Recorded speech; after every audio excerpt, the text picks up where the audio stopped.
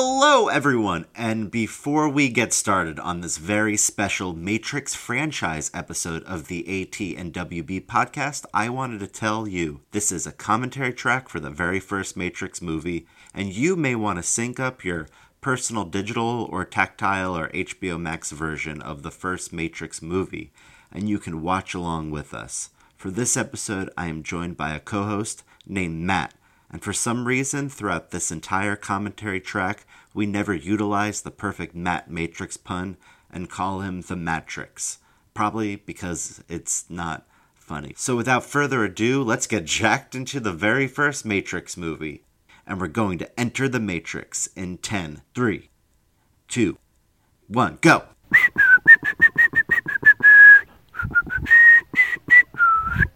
Hello, everyone, and welcome to another edition of the AT and WB podcast. I am your host, Chris Booka Taylor, and today we have a very special episode. It is the first episode of our Matrix movies. We're going to be discussing all three Matrix movies, as well as the upcoming Matrix 4, whatever the hell that's going to be called. I really hope it starts with an R, whatever it is.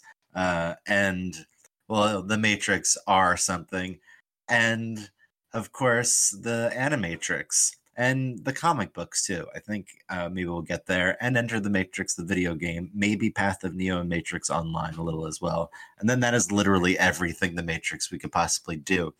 I am here tonight with the Matrix expert, the person who owned since its inception the Matrix and Philosophy, I believe it's called. I know I have Buffy and Philosophy and Star Wars and Philosophy, of course, but it's no other than the Matrix expert himself, Matt Vicari. Hi, Matt. Oh, hello. Yes, I don't know if I'd consider myself an expert of all things Matrix, but I think for all intents and purposes, we can call myself an expert. Yeah, it's like we're lovers, not experts, but like we want to be experts. That's like what we can hope to be in all That's of right. this. That's right. I can call myself an expert, but as long as there's no one else here who can also call themselves an expert, then I don't have to challenge my title. Exactly. And that's what we're here tonight, is not to challenge titles, but to watch The Matrix. We're watching it right now, the very first Matrix that came out in 1999. It's the very first scene with Trinity, and she's just like sitting there staring in the corner, or like, and with her hands up, and she's about to do that little frozen thing in the air. So, Matt, I'm pretty sure we saw the Matrix Revolutions together, if I'm not mistaken. There's a chance. It was a while ago. Yeah, we should talk about our experiences with the franchise. Now, this movie came out in 1999, had a budget of $63 million domestically. Do you know how much it made domestically? I mean, maybe I shouldn't say it right now. Just let you guess. All right, I'll just guess. What did you say? What was the budget? It was $63 million. $63 million was the budget. I'm going to say in 99. Gosh, let me ask. Say high or low, hot or cold. But did it double? It did double. It did double. Okay, it at least doubled domestically. I'm going to say $600 million worldwide. Worldwide, that's my guess. It's definitely colder, lower. Is that yeah? I mean, I think for the time it was considered like a high. It definitely is a high grossing movie. Yeah, it was a huge success, especially with the competition of the Phantom Menace, like Star Wars Episode 1 at the time. Like, in fact, I remember people not liking the Phantom Menace and liking this more and being like, this is the new franchise, which is funny because like a lot of things that this franchise does in the connectivity through the Animatrix and the Enter the Matrix and all of that is like what Star Wars is doing now with their expanded universe and with their cartoons and their comics, their animated series, their live action series, like how the world is all a living, breathing thing that's continuing and everything is in canon. And it's really interesting. Right. And everything was in canon first in the Matrix with all of this expanded stuff. It's so cool. Yeah, they were one of the first ones Well, maybe not necessarily, but they definitely knew how to follow suit after, I think, things like James Bond and Star Trek and Star Wars, and I think even Lord of the Rings. At least the first one had to come out. Am I wrong? Or Oh maybe it no, was yeah, leading up to it was leading up to it. So it was leading up to it. 2001, I think. Yeah. Like this is when Alan Horn was like at Warner Brothers and not at Disney. So he was putting together these franchises. I don't know if he was fully behind The Matrix. He was behind like the Harry Potter films and just making sure like he had Warner running at all cylinders at this time with all of these like huge movies coming out. They really knew how to franchise before Disney bought all their franchises this last decade. Right. Which is fine. But that's just, yeah. I mean, Disney's all about appreciating the fans, I believe, because they're keeping these franchises alive, and as long as they know the fans are interested in these franchises, they'll keep pumping out content revolving around them. They don't have to create any new original content. For sure, yeah, and I think that's they just have to. I like the idea of having these movie worlds and like keeping them living and breathing. Like I do think that's like really interesting and cool about all of this. So like for Warner Brothers, like the Harry Potter movie universe will stay alive, I think, for a very long time. At least for one more Fantastic Beasts movie. Oh, and hopefully a Cursed Child trilogy and I think like you said or alluding to, like these universes are definitely infinitely expandable. And I think the Matrix kind of is like, what am I trying to say? The Matrix is kind of built for that, to be infinitely expandable, because it's not just about the people that are in the Matrix. It's about everybody. Everybody's plugged into the Matrix, and it's about how the Matrix affects all people, whether or not they're still plugged in or whether or not they're out in the real world, whether or not they're yeah. Oh, and they do deal with that with the main bad guy, the main villain in this first movie. Like how he just wants to be part of the Matrix. He doesn't want to see the real world. He wants to forget about it. So like it's interesting, but then I feel like they don't really deal with like other people as much after this first movie. Maybe a little bit in the Animatrix. I haven't read the comics, so I don't know. Have you ever read the comics? I did get to see the comics a little bit, again, a long time ago, but I think I didn't overly connect with them because to me I don't think I knew at the time that they were considered canon. I think they were just sort of like connected to the Animatrix. They were more connected to the Animatrix than they were necessarily the trilogy of films that were released. Yeah, I know Neil Gaiman wrote one of them. The Matrix Has You, Neo. See if you're watching it live with us right now. If you sync up this podcast at the very beginning with the movie. He's following the White Rabbit. Yep. Ooh.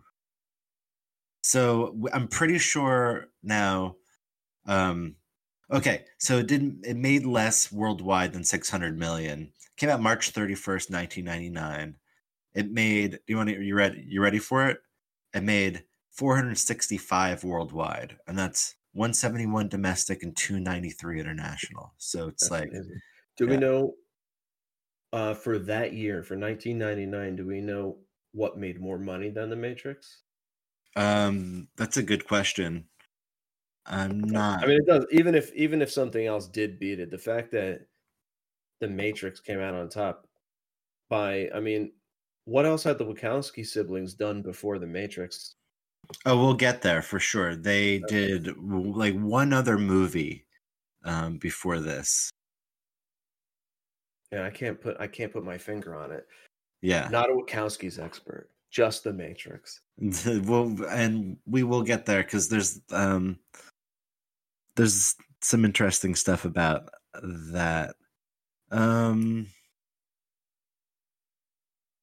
So supposedly the Wachowskis actually worked on this script for 5.5 years and went through supposedly 14 screenplay drafts, which makes sense, I guess. Like trying to perfect this. Yeah. And I believe they did consult with a few philosophers at the time also. I mean, I know we're getting to the third movie. They even feature a relatively prominent modern day philosopher in the third movie, real Oh life wow, philosopher. Yeah. that's cool. And they hired these two storyboard artists. So just like George Lucas, they hired Steve Scrossi and Jeffrey Darrow, and they created over 600 storyboards, and they got the project sold and greenlit. And like I said, it's similar to what George Lucas did when he hired Ralph McQuarrie to do all the storyboards before Star Wars was, back when it was the Star Wars, before it was nothing. And they originally conceived this as a comic book and worked on it before their first movie, Bound. So that was their first movie, was Bound. Bound. Wow. I don't think I've seen Bound. I'll have Me to check it out. neither. You haven't Yeah. seen it? Yeah. Maybe I wonder if it's worth watching. I wonder if maybe it's connected to the Matrix and we don't know it. It could very well be. Well, I mean, at least in the sense, I wonder if there's like Easter eggs somewhere. Yeah. And there's definitely Easter eggs throughout this movie. And there's different references that this movie, like, that other things that are from Warner Brothers, like, reference, like, different TV shows that Warner owns that have referenced this movie and other movies. And we will get there. Specifically, like, there's other, like, Lego Batman, for instance. Agent Smith's actually in the Lego Batman movie. Oh, so there's yeah, of course, obviously. Well, I mean, after this movie came out, it was such a huge smash hit. It just kind of entered the general lexicon for I don't know, for everybody. So everyone was starting to talk about the Matrix or the Matrix Code, and then people had it on their backgrounds. People were buying sunglasses and trench coats so they could look like characters from the Matrix. Yeah. Act like they knew kung fu. And then that just obviously went from like our living rooms and into other pop culture media, TV shows. People are referencing on random, nightly sitcoms or other movies. Even that whole bullet time sequence has been played out so much, and that took a mind of its own. Yeah. Here, I can blow through some of them quickly. Like in The Sopranos, there's an episode where AJ gives the DVD to his mother for her birthday. In 6 Feet Under, there's an episode where Keith reminds David to return their copy of The Gatrix, a porno version of The Matrix. Wow. In Veep, the episode Midterms, one of Jonah's staff members compares Selena to Neo from the film.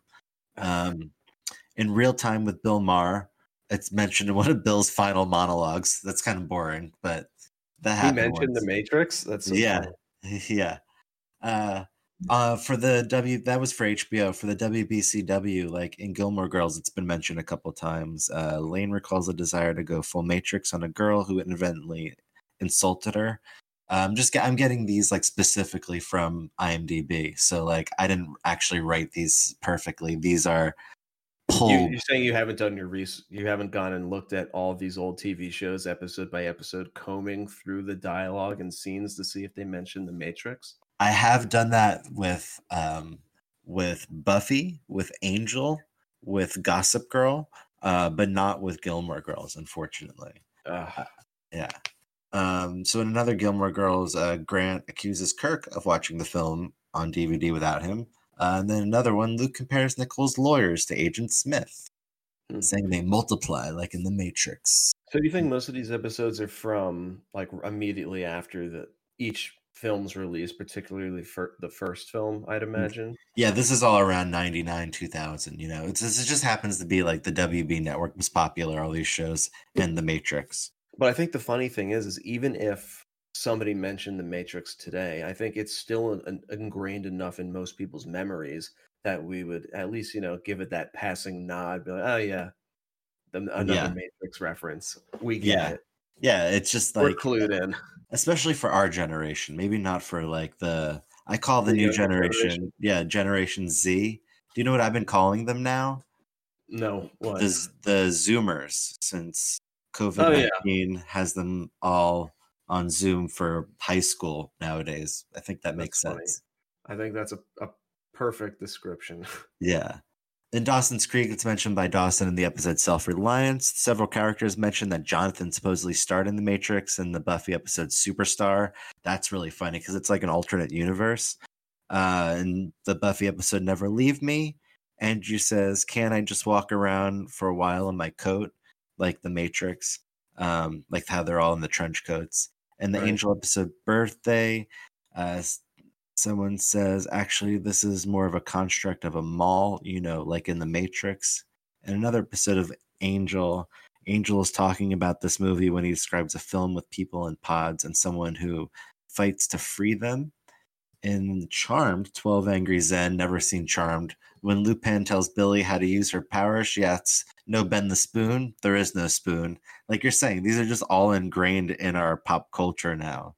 Right, and I feel like that's such an interesting risk that a lot of writers take, and to mention another pop culture element, and assume that their audience knows, or at least the majority of their audience knows what they're referring to. But that goes to show how widespread the popularity of The Matrix was, at least at the time. But I think even at least the first movie still carries its popularity today.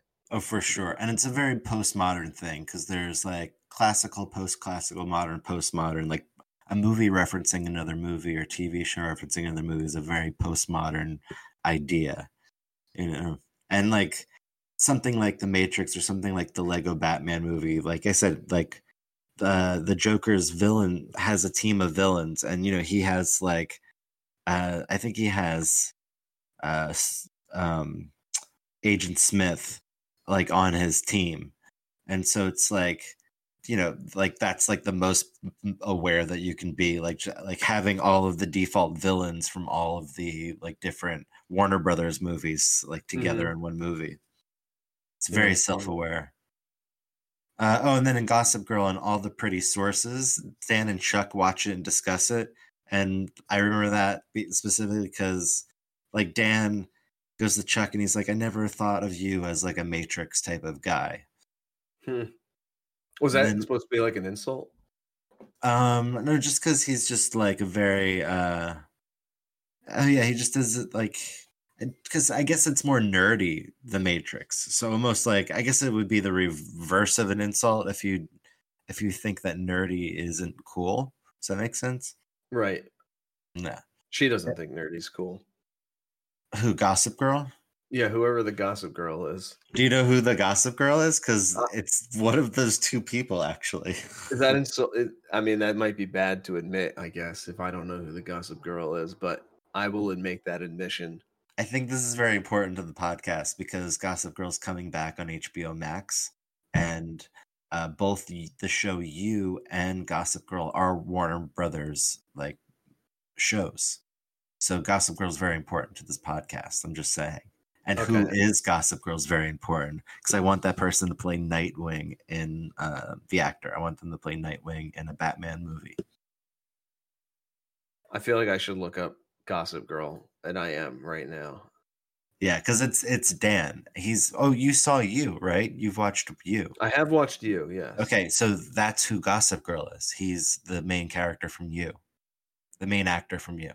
Oh, yeah, there he is. Wow, I had no idea. Isn't that crazy? That is crazy. So Ken Begley. And does Gossip Girl take place in The Matrix?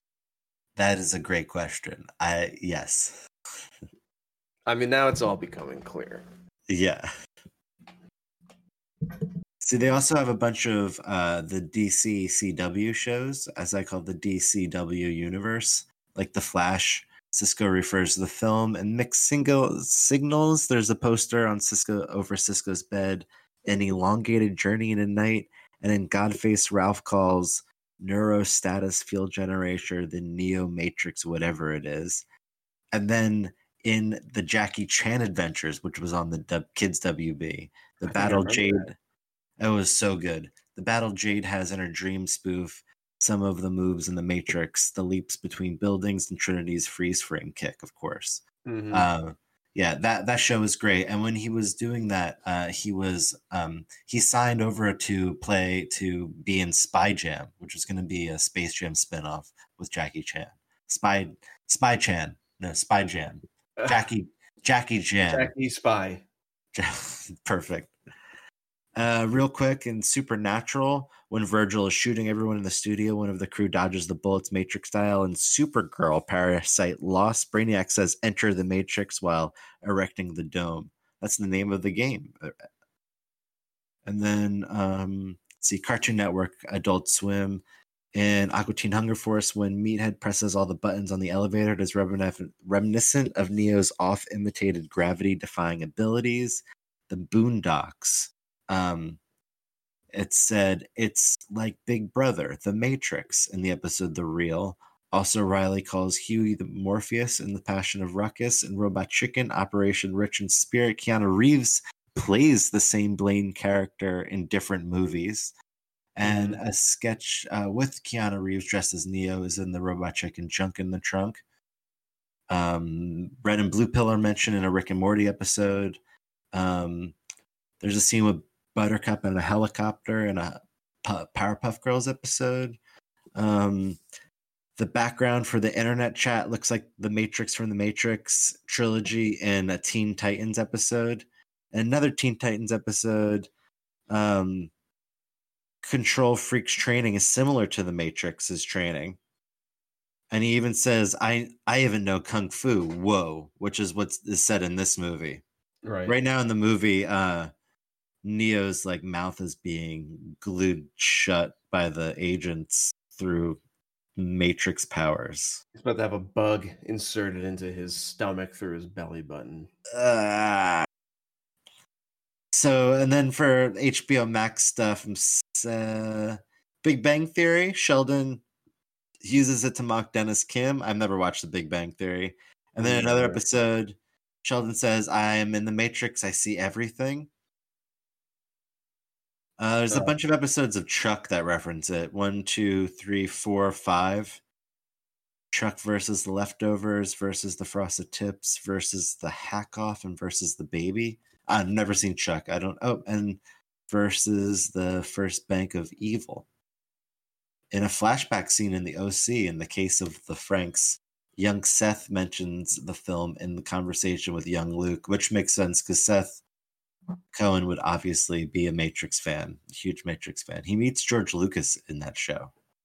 Real George Lucas, actual George Lucas. Yeah, he has like dinner with George Lucas, and George Lucas is actually like in the episode. He has dialogue. He's in the episode. He talks to the character. I think he's like George is interested in Seth's script, if I'm not mistaken, something like that. So Morpheus is talking to Neo on the phone right now in the movie. The first time he gets to speak to Morpheus. Yeah. They haven't met yet. Yeah. I have a couple more of these we can rip through real quick. Rip them. For WB Games and Injustice Gods Among Us, the Flash's super move is called Bullet Time. In Injustice 2, the Joker says to Firestorm that he has swallowed the red pill. Firestorm clarifies it's the wrong Matrix. And then in Mortal Kombat 11, Cassie wonders if she could dodge bullets, and her father tells her she won't have to. So, Mortal Kombat is like a Warner Brothers property, like hardcore. So, like, was it always? I didn't know that. Yeah, the movies were New Line. The games were, developed by Midway, but when Midway went out of business, the company that made just the Mortal Kombat games was NetherRealm Studios, and then Warner Brothers just bought them outright. And they collaborated, on the DC versus Mortal Kombat game, and then with the 2 Injustice games. And so they've had a lot of collaboration. And recently, they made Scorpion's Revenge, which was a animated Warner Brothers animated like feature-length film, that was straight to digital, I guess, not straight to DVD. And at the very beginning, they have Daffy Duck bouncing around the Warner Brothers animation logo, and then the Warner animation logo opens up. Scorpion is there, and he says, "Get over here!" And he grabs Daffy by the neck and then pulls him into the shield, the Warner Brothers animation shield, and then it closes. Wow, I'm surprised they let it get that. I mean, I guess Warner Brothers is always a little more violent than Disney. Yeah, well, he didn't use his like Oh, he just grabbed him beak by the thing. throat. Yeah, he didn't use his beak thing inside his arm. All right. Trinity's sucking the bug out of his stomach now. Yeah, they're gonna get it. They're gonna get. This is such a crazy movie because they were a lot more like. I think like they didn't know exactly. You know, they just did what they wanted to do, and they weren't worried about building a full like universe when they were making this movie. So like, yeah, bug in the stomach, like a weird mirror that like turns the goo, like your mouth being glued shut. Like, sure, why not do all this like crazy stuff in this movie? Yeah, somehow it all just kind of worked because we figure out early on that this isn't like this reality doesn't follow the same rules as our reality, that we're able to have a better sort of separation. Like we have a better understanding. Like, oh yeah, anything can go in this universe. Things don't always have to be explained for us to be just like to fall in line with their rules. Yeah.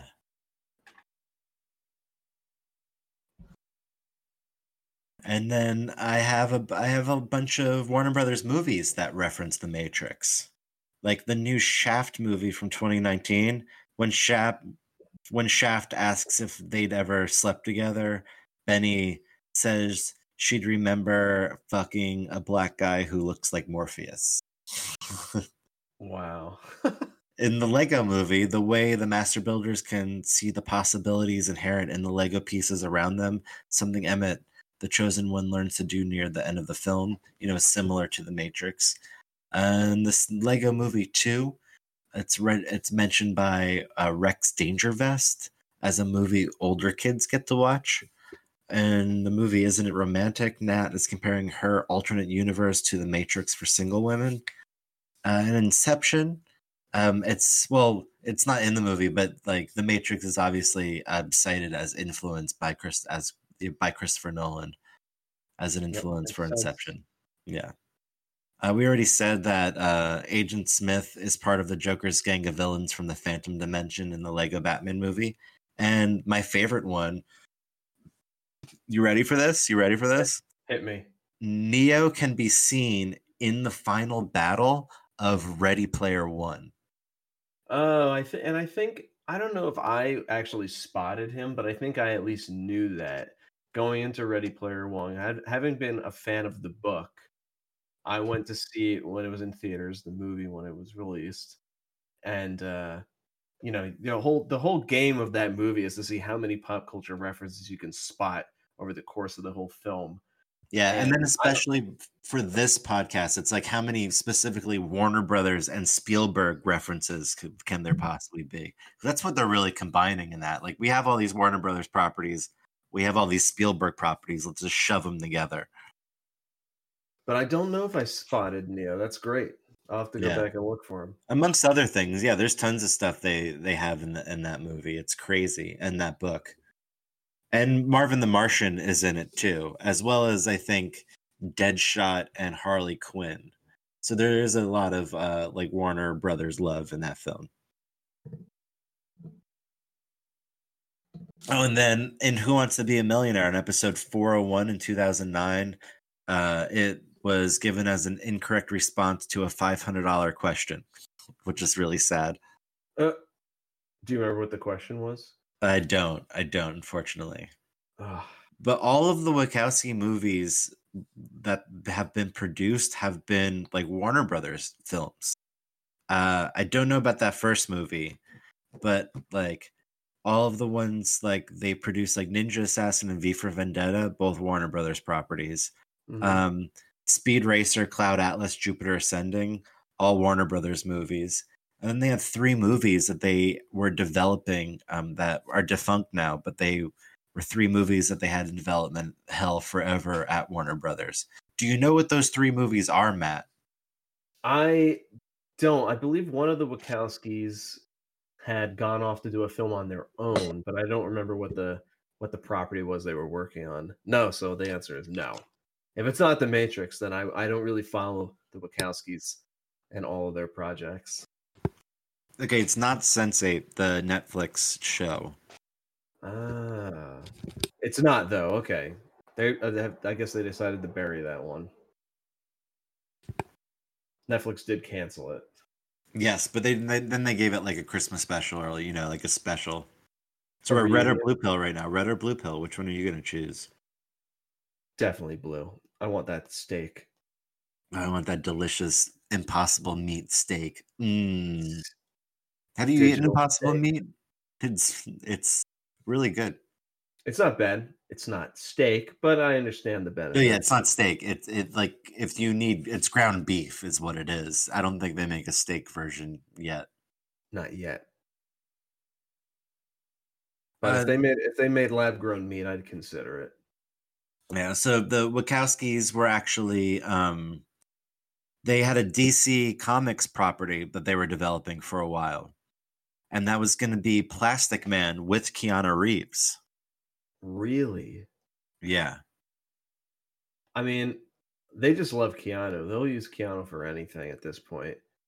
That would have been... everyone wants to use Keanu. I think The Matrix is what brought him back from, I don't know, relative, like, unknown. Like, obviously he has been working for a long time, but I think The Matrix is what brought him back to work. Like, he's been in so much stuff since The Matrix, and they recognize that. They love him. Yeah, that would have been great if they actually made a Plastic Man movie with him. Maybe they can still do that. I mean, is it shelved indefinitely? I mean, they should do it. Yeah, that was like a decade ago, like 2008. They were talking about that, 2009. And then another movie they had was going to be King Conan, Crown of Iron, the third Conan movie with Arnold Schwarzenegger. They were developing that for a while. I think that's the one I had heard about, but is that also shelved? That's also shelved, yeah. They had frequent clashes with Milius concerning the direction of what they wanted to do with the movie versus what he wanted to do. Mm-hmm. But I believe that that project was abandoned. That was a while ago too. I feel like that was like 2004, 2005. They were developing that. And then the final one is Robin Hood, aka Hood with Will Smith. They were developing that for a while too. Really? I bet you Will Smith was like, I missed out on being in the Matrix, so I want to work with those two. It was going to be a modern adaptation, so I guess it was going to be like more modern day.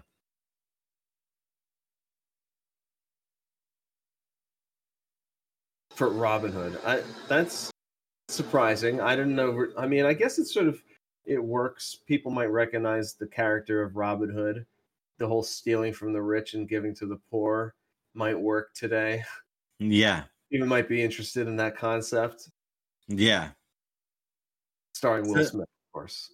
Yes, Will Smith was one of the people that was considered to play Neo. Right. Yeah, do you know any of the other choices were? There's a lot. I don't know if all these are actually true. This is just what the internet is saying. Will Smith is the only one I knew of, and I think he turned it down to work on, was it Hutch or something like that? I don't remember. No, not Hitch. It was Wild Wild West. It was Wild Wild West. That's right. That's the only one that stood out, and I think it's because he was like maybe.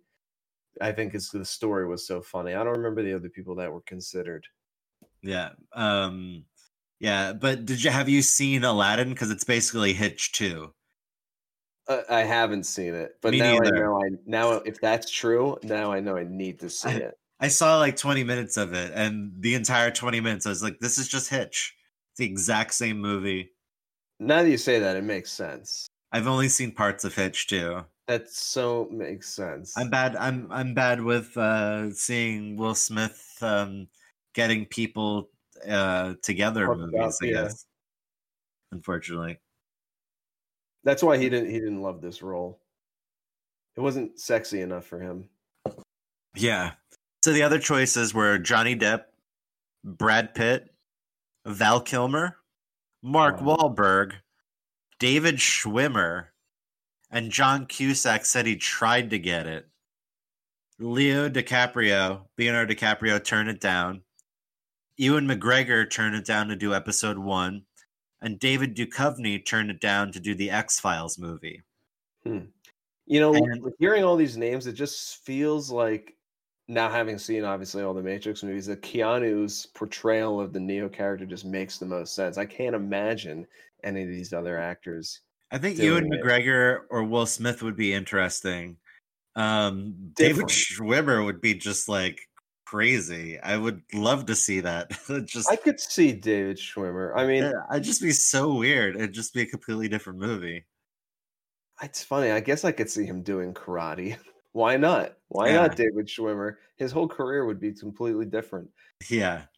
Brad Pitt, I could see it now after Once Upon a Time in Hollywood with the karate he does in that movie.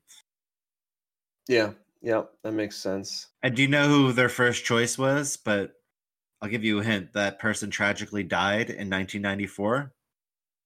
Oh God, I don't remember his name, but was it the Crow? Yeah, Brandon Lee. Brandon Lee, thank you. That's kind of embarrassing. I don't remember his name, but yeah, though I did know that, and I think Brandon Lee would have killed it, honestly. But yeah, this would have been meant for him. Like this, yeah, this would have been perfect. But Keanu's great, and Keanu has this whole career resurgence too with the John Wick movies and with this new Matrix movie. It's great. And that's the thing. Also, is like I was kind of saying before, this kind of remade his career as an action hero, and I know he's done actiony style films like Point Break comes to mind right now. That involves some element of action, but speed. Yeah, but since those movies, it's more like hand-to-hand combat, like John Wick.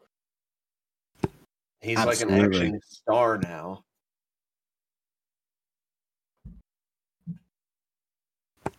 So that's really funny about all the other actors who were potentially tapped. Val Kilmer, God, didn't he do, what was it called, Battleship Earth or something?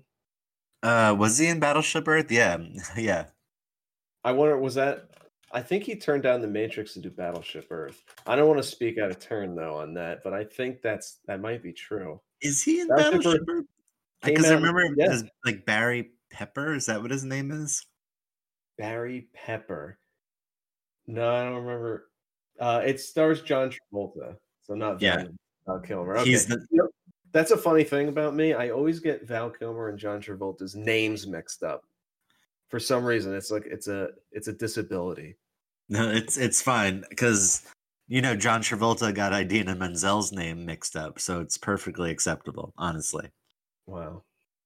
Did you know who was up to play Morpheus? There's some good names in here. Like I would love to see these alternate Morpheuses. Hang on. What's his name? Wait, I'm thinking. I'll get it. James Earl Jones. He's going to be my guess. I'm guessing James Earl Jones. No.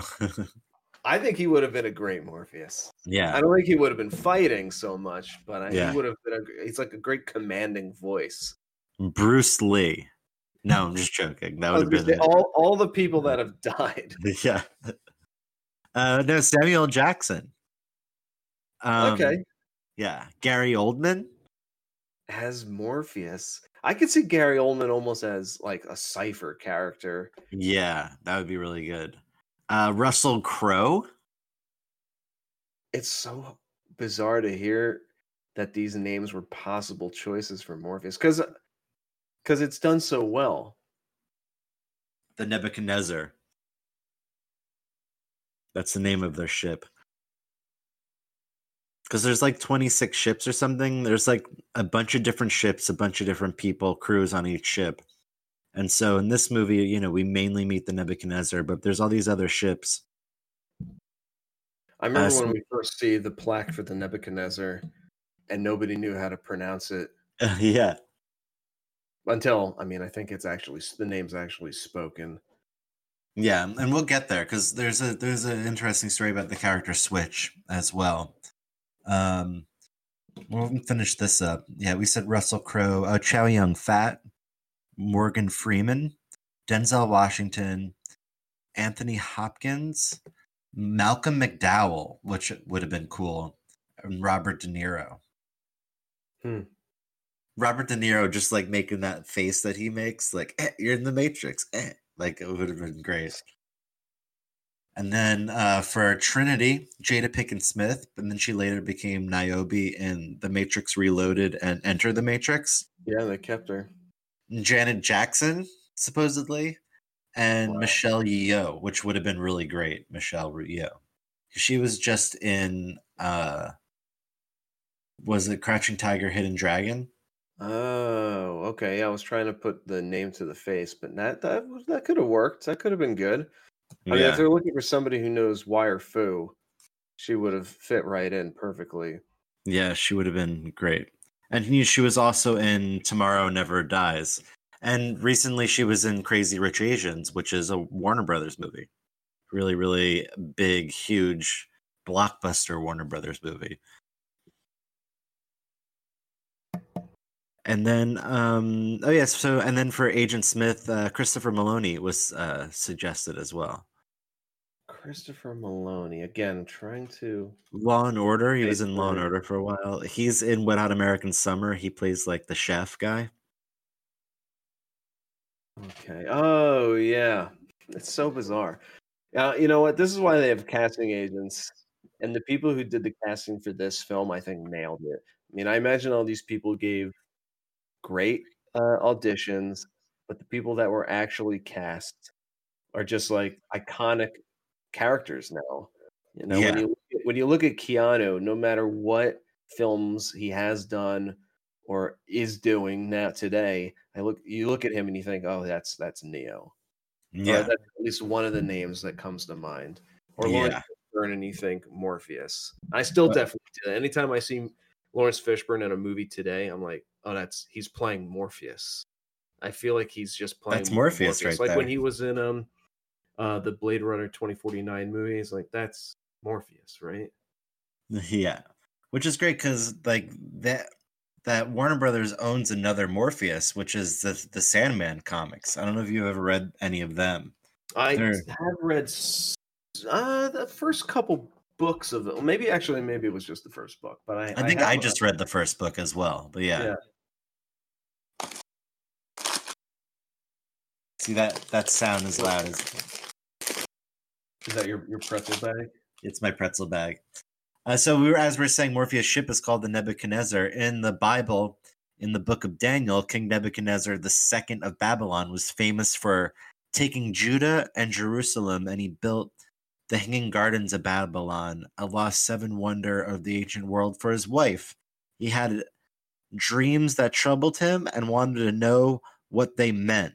He was a dream questioner in a way, which is suiting for Morpheus. He demands all the wise men to be killed because they can't interpret his dream. Daniel, aka the Belteshazzar, says he can help and basically tells the king that he dreams of the future. So, and then on the Nebuchadnezzar, it says it's a Mark III number 11 model, which may be a reference to Mark 3:11 in the Bible, which states, whenever the impure spirits saw him, they fell down before him and cried out, "You are the Son of God." So that makes sense. I mean, that's a very clear connection with our Morpheus in the Matrix, declaring Neo's affiliation with being the one. Absolutely. I think, if I didn't get that wrong. Yeah.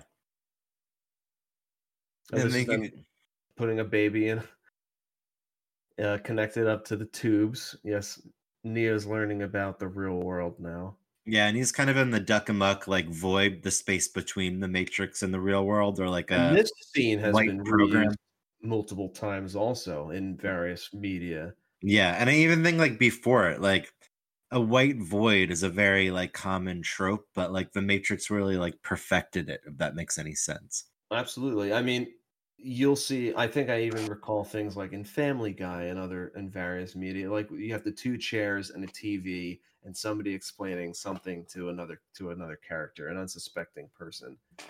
Absolutely. I'm just saying, like the Looney Tunes episode Duck 'Em Up always reminds me a lot of the white void in the Matrix. Mm-hmm. You'll have to send some of these clips to me. I don't remember the Duck 'Em Up.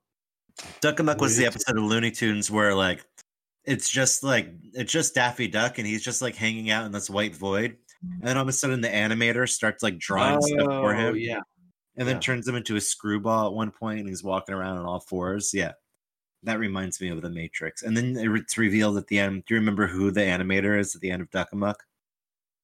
Bugs.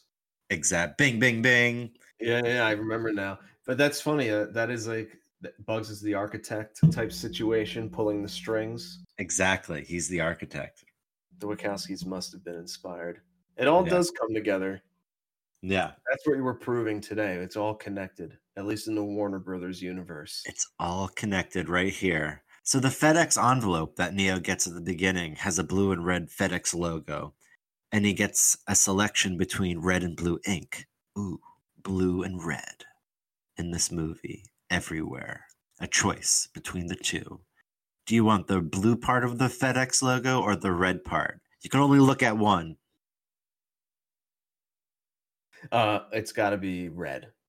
Is that Fed or is that X? Oh, I don't know. And what, I guess the void part, there is a white void in the FedEx, which is the arrow. Ooh, just like the Matrix. All connected. So many connections. So Belinda McClory's character, Switch, which we saw her before. She was originally going to be a male in the real world, but a female in the Matrix, which is why she's named Switch, but Warner changed it.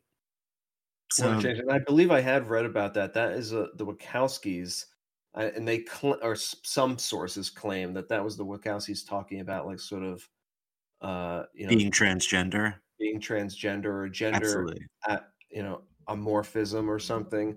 Yeah. Oh, I absolutely. That's what that 100% I would say is.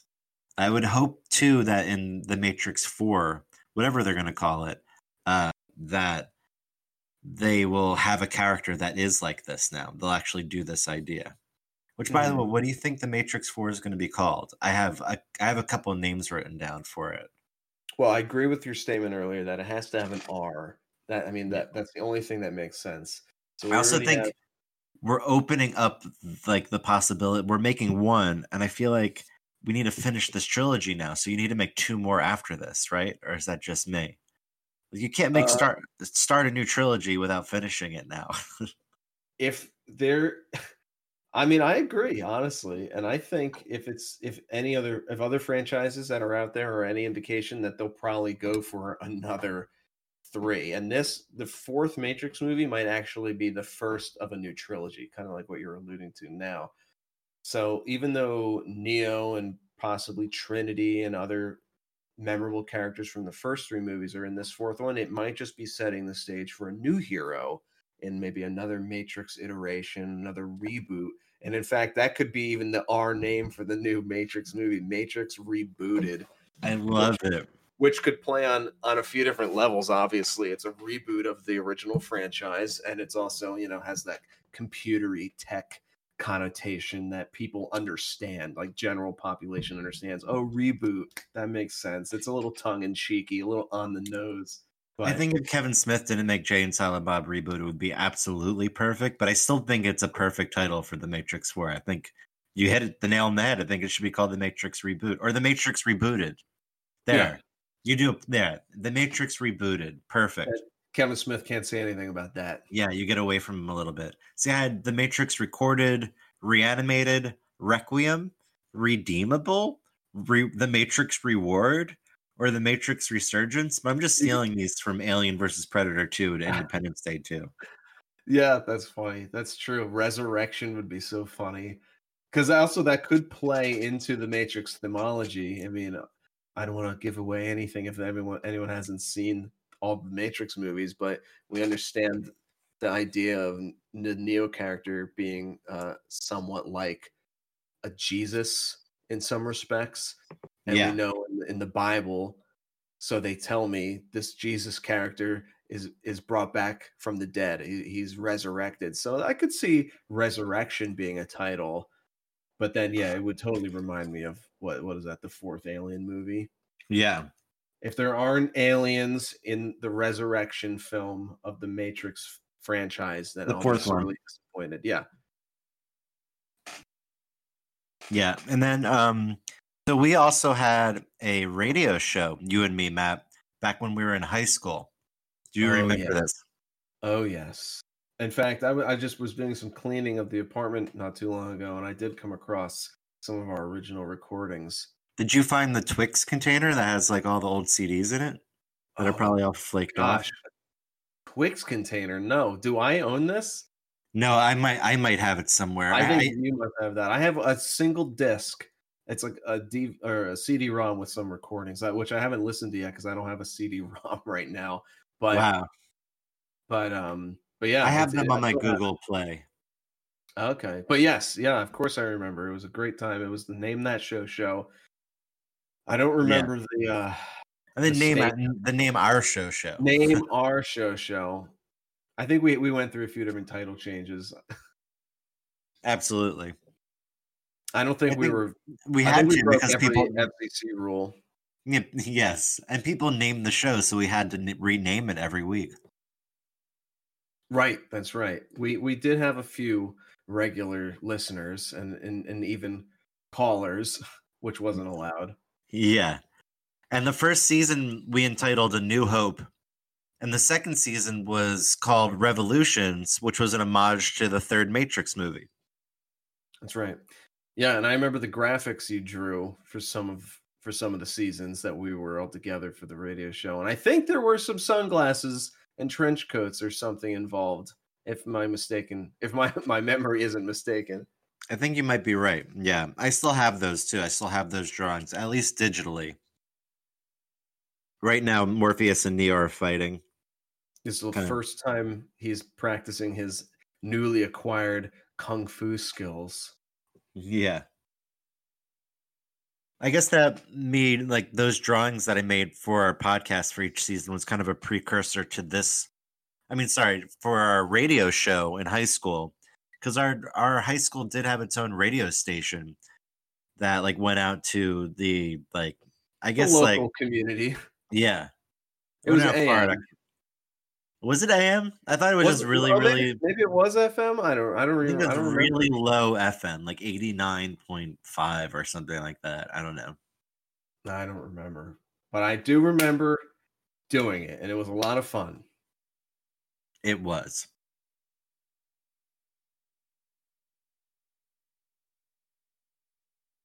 And we're just about to get to the point. Let's see. The Wachowskis say all the animals in the Matrix program are not real.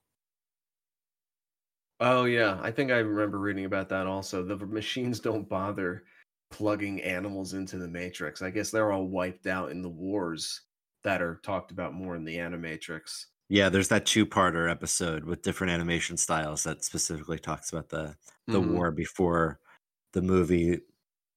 I guess it's way before the movie, because would it be before like the 7th? Because they're the 7th iteration of the Matrix, right? We find out later on. I think something like that. Yeah, they're definitely they're not the first, for sure. I believe 7th makes sense. Yeah. The sunglasses they all wear is from a label called Blind, BLINDE, and they are handmade and are crafted for each character's personality. That's hilarious. I mean, this whole movie, whether love it or hate it, the Matrix films, particularly the sequels, the 2 sequels, but definitely some with the first one, they were all very much kind of a bit of a product placement ad. And the sunglasses included, because all these items, from cell phones, Nokia cell phones, to the Blind sunglasses, were marketed like crazy afterwards. Absolutely. And I mean, product placement's a part of perhaps making money to produce a film. But that's one of the things that stood out about this movie also. There are some blatant moments. And the sunglasses are one of the things that are in your face the most. Yeah, and the spring-loaded phones are the Nokia 8110s, the, I guess, 8110s, aka the Nokia banana phone, aka the Nokia stilettos. Oh, and it's the first commercial phone with smart SMS technology, so smart text messaging technology. Whoa, we just got the whoa. Whoa. It's looking over. And but it makes sense. I mean, what a great commercial for your product to be a part of, right? This movie about the future. Everyone wants to have the next bleeding edge consumer technology product. And Yeah. if Neo, a guy in the Matrix who's like jumping across buildings and learning kung fu, has this phone, I want it too. Yeah. I think it's brilliant marketing. Yeah, and they're like the coolest phones ever, and the coolest glasses, especially Morpheus's that just clip to his nose. Top of his bridge of his nose. Yeah. I mean, you don't see sunglasses like that too much anymore, but I think definitely for the time, the late 90s, early 2000s, they were definitely present. Yeah, and you don't see cell phones like that anymore either. No, but like you said, they kind of set a trend. Yeah. You know, SMS was included in these particular cell phones, then obviously that's still around today. Well, so Keanu Reeves had a 2-level fusion of his cervical spine, which caused paralysis of the leg during pre-production. So that's why he doesn't kick much during this film. Oh. He punches a lot, and maybe he kicks when he's on like right, he does do a few kicks, but he's not. I always thought that was by design because Trinity has the kicks. You know, she's got sense. the legs. She's the one doing the scorpion kicks in the air and everything. So I thought that was sort of like one of her main fighting traits, so to speak. But no, that makes sense. I mean, she got injured during this film also. I think everyone did. And I think everyone got injured on the next one as well. This is a lot of people getting hurt throughout these movies. I mean, I guess if you're not relying on a stunt person the whole time, then yeah, doing the scenes that these people are doing, you're bound to get hurt. Yeah.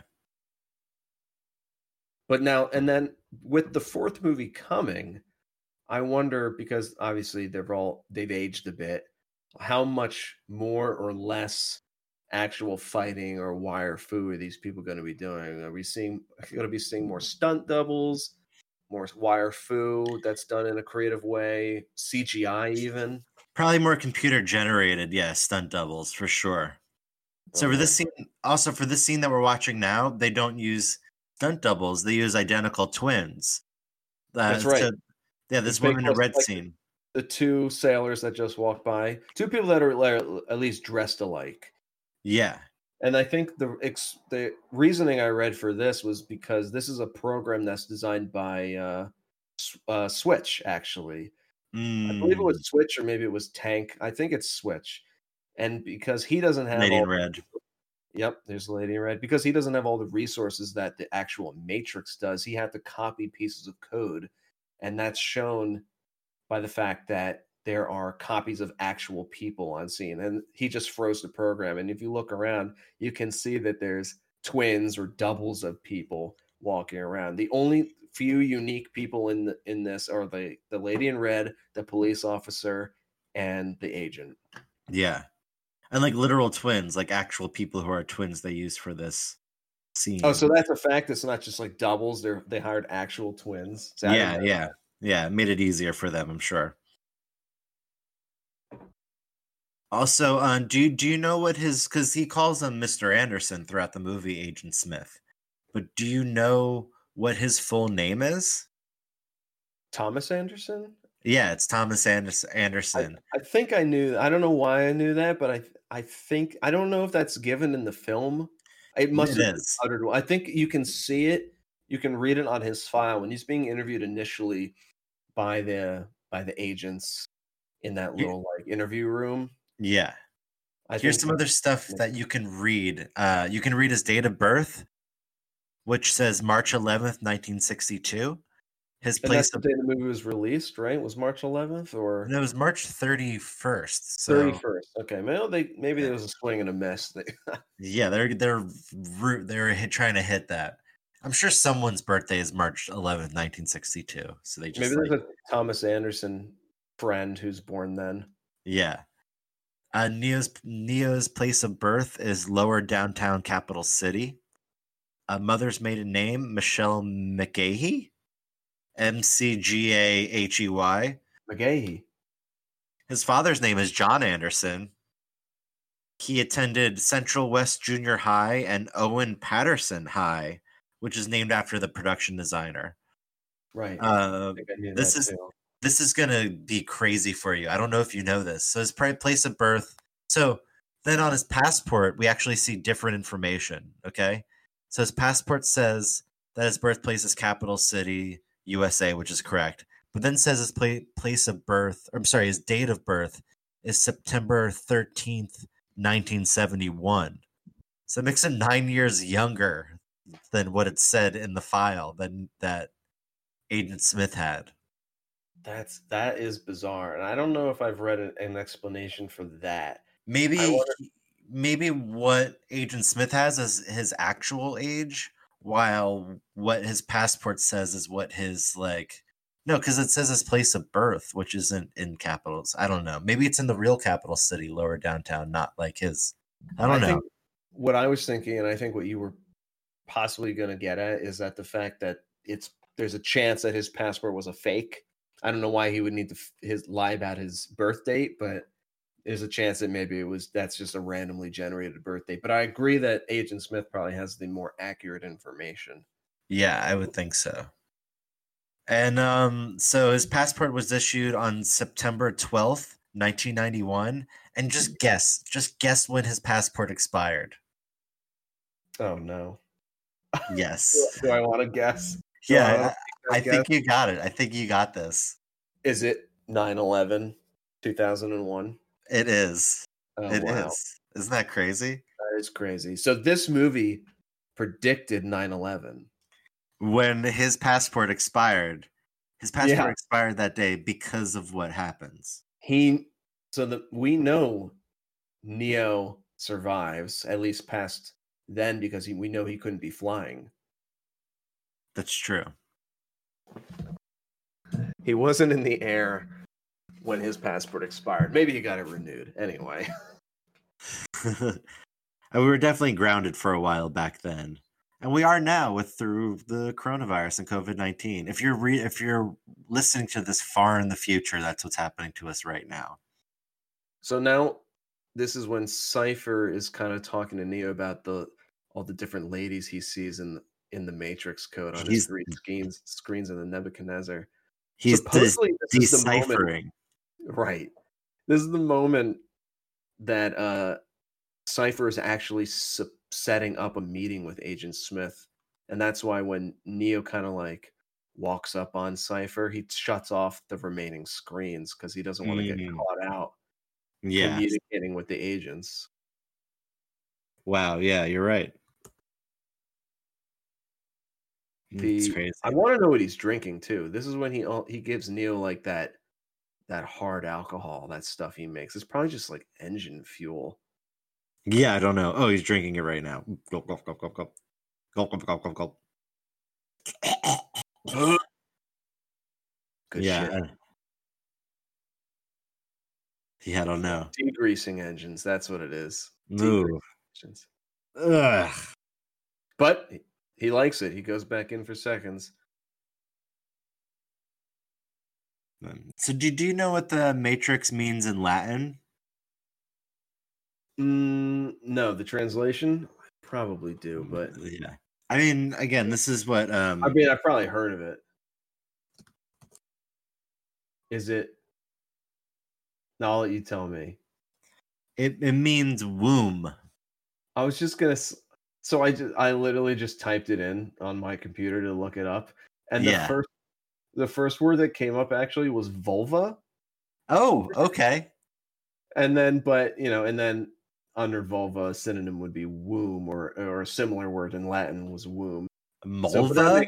Vulva. But I think womb is more accurate. Makes more sense. Yeah, absolutely. And I feel like it's apropos for this movie with, he's in the womb of this egg thing to be in the Matrix. Oh, there's the snake. The Matrix is this protective space. You're safe in the Matrix, like the womb. But it's like when you leave the Matrix, you're being reborn or born for the first time to see the real world.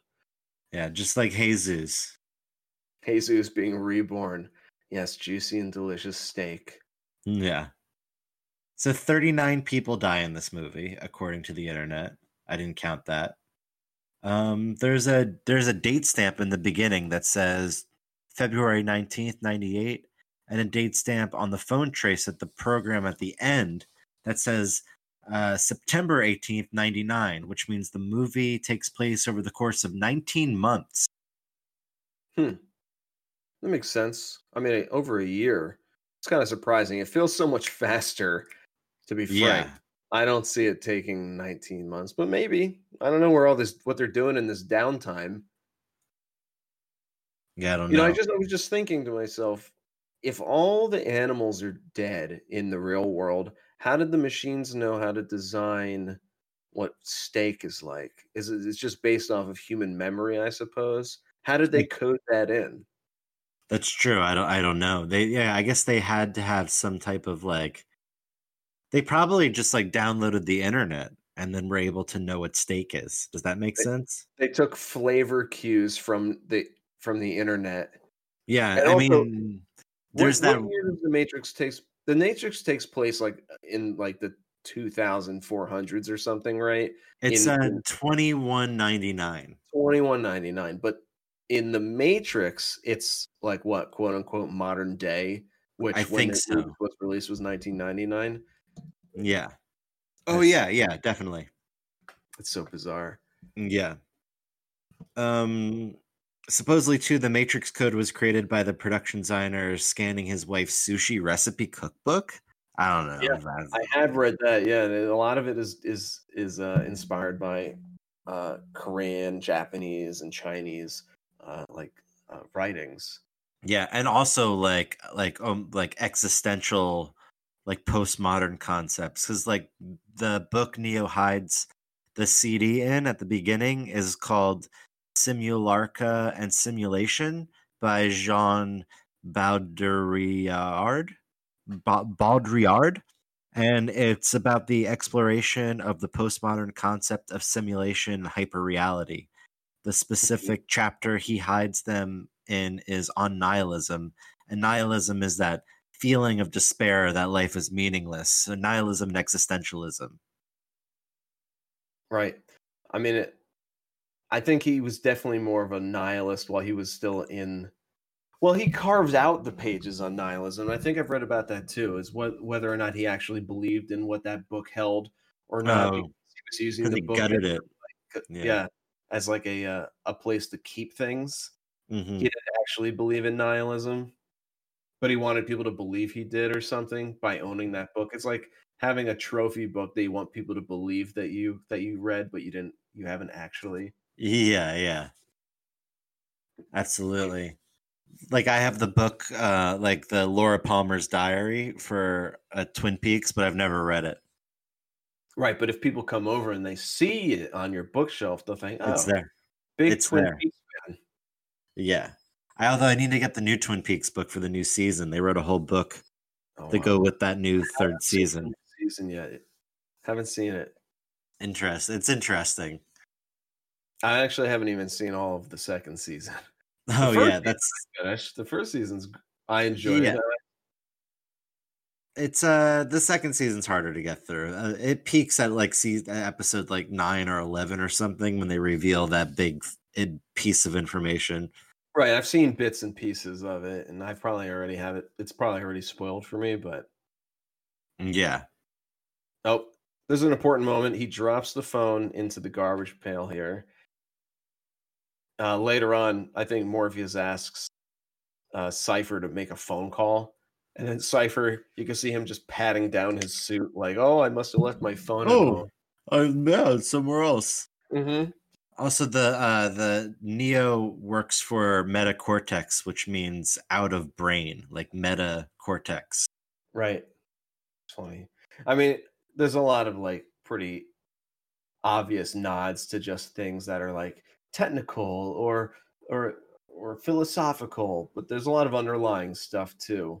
Yeah. That doesn't get talked about as much, but it's all relatively understandable. And I think that's part of what this movie was about, is trying to bring some basic philosophical concepts to the masses. Even if they didn't realize they were learning about philosophy, that's what's happening on screen. And I think these things about truth and choice like a lot. And I think the first movie is mostly about choice, right? Making like honest choices, whether or not to believe in something or to go towards something that's honest, or to live a lie. Absolutely. And it's the beginning of the hero's journey. So like if there's a rejection of like answering the call, and there's like reluctance, and then there's like embracing of your destiny, of fulfilling your destiny. Yep. Because like this, like the Matrix and Star Wars too, I feel like is very much about adolescence, about like embracing what you need to do for your future and like embracing that. And sometimes the characters go against that, which is like Ben Solo and Anakin Skywalker, and Even sometimes Luke. even Luke. And like, I mean, yeah, Luke abandons his Jedi training and then goes to save his friends, and then gets his arm cut off by his dad or his hand. So like, those are some bad decisions there, my friend.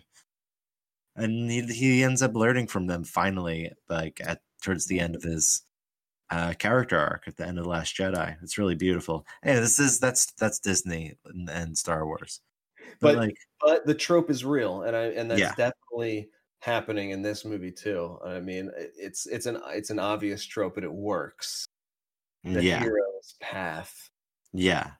And even like Luke has the rejection of the path in the Last Jedi. He he refuses to kill his his nephew, which then creates like, then his nephew like destroys like if he like, then there was the destruction of the galaxy. If he just killed his nephew, he would have prevented the destruction of the galaxy. The fact that he made the decision not to kill him was the bad decision, because it's what destroyed the galaxy in a way. I don't know. It's like a really interesting concept that's in that film. Sacrifice. Yeah. I mean, there's definitely elements of sacrifice in this movie too, I believe. Yeah. Oh yes, the Oracle's coming up. I'm trying to remember any of the tidbits. I know one tidbit is the Latin plaque that she has in her room in the apartment. Here's your spoon. And there is a spoon. Yeah, one of my favorite parts of this movie, the bending of the spoon. This is one of those iconic scenes, right? That got played out a ton in pop culture. There is no spoon. Yeah, and before this, that one guy on the ship, the Nebuchadnezzar, was talking about like, what happens if the blue that I see is actually like the red that you see? And it's funny because as a kid, that was something I used to think about. And it was interesting to see someone else have that idea when I saw this movie. Right. Perception. Yeah.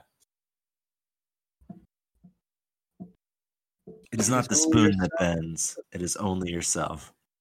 I mean, that doesn't make any sense to me, but it's effective in convincing Neo that he's the one and he has these abilities. Yeah.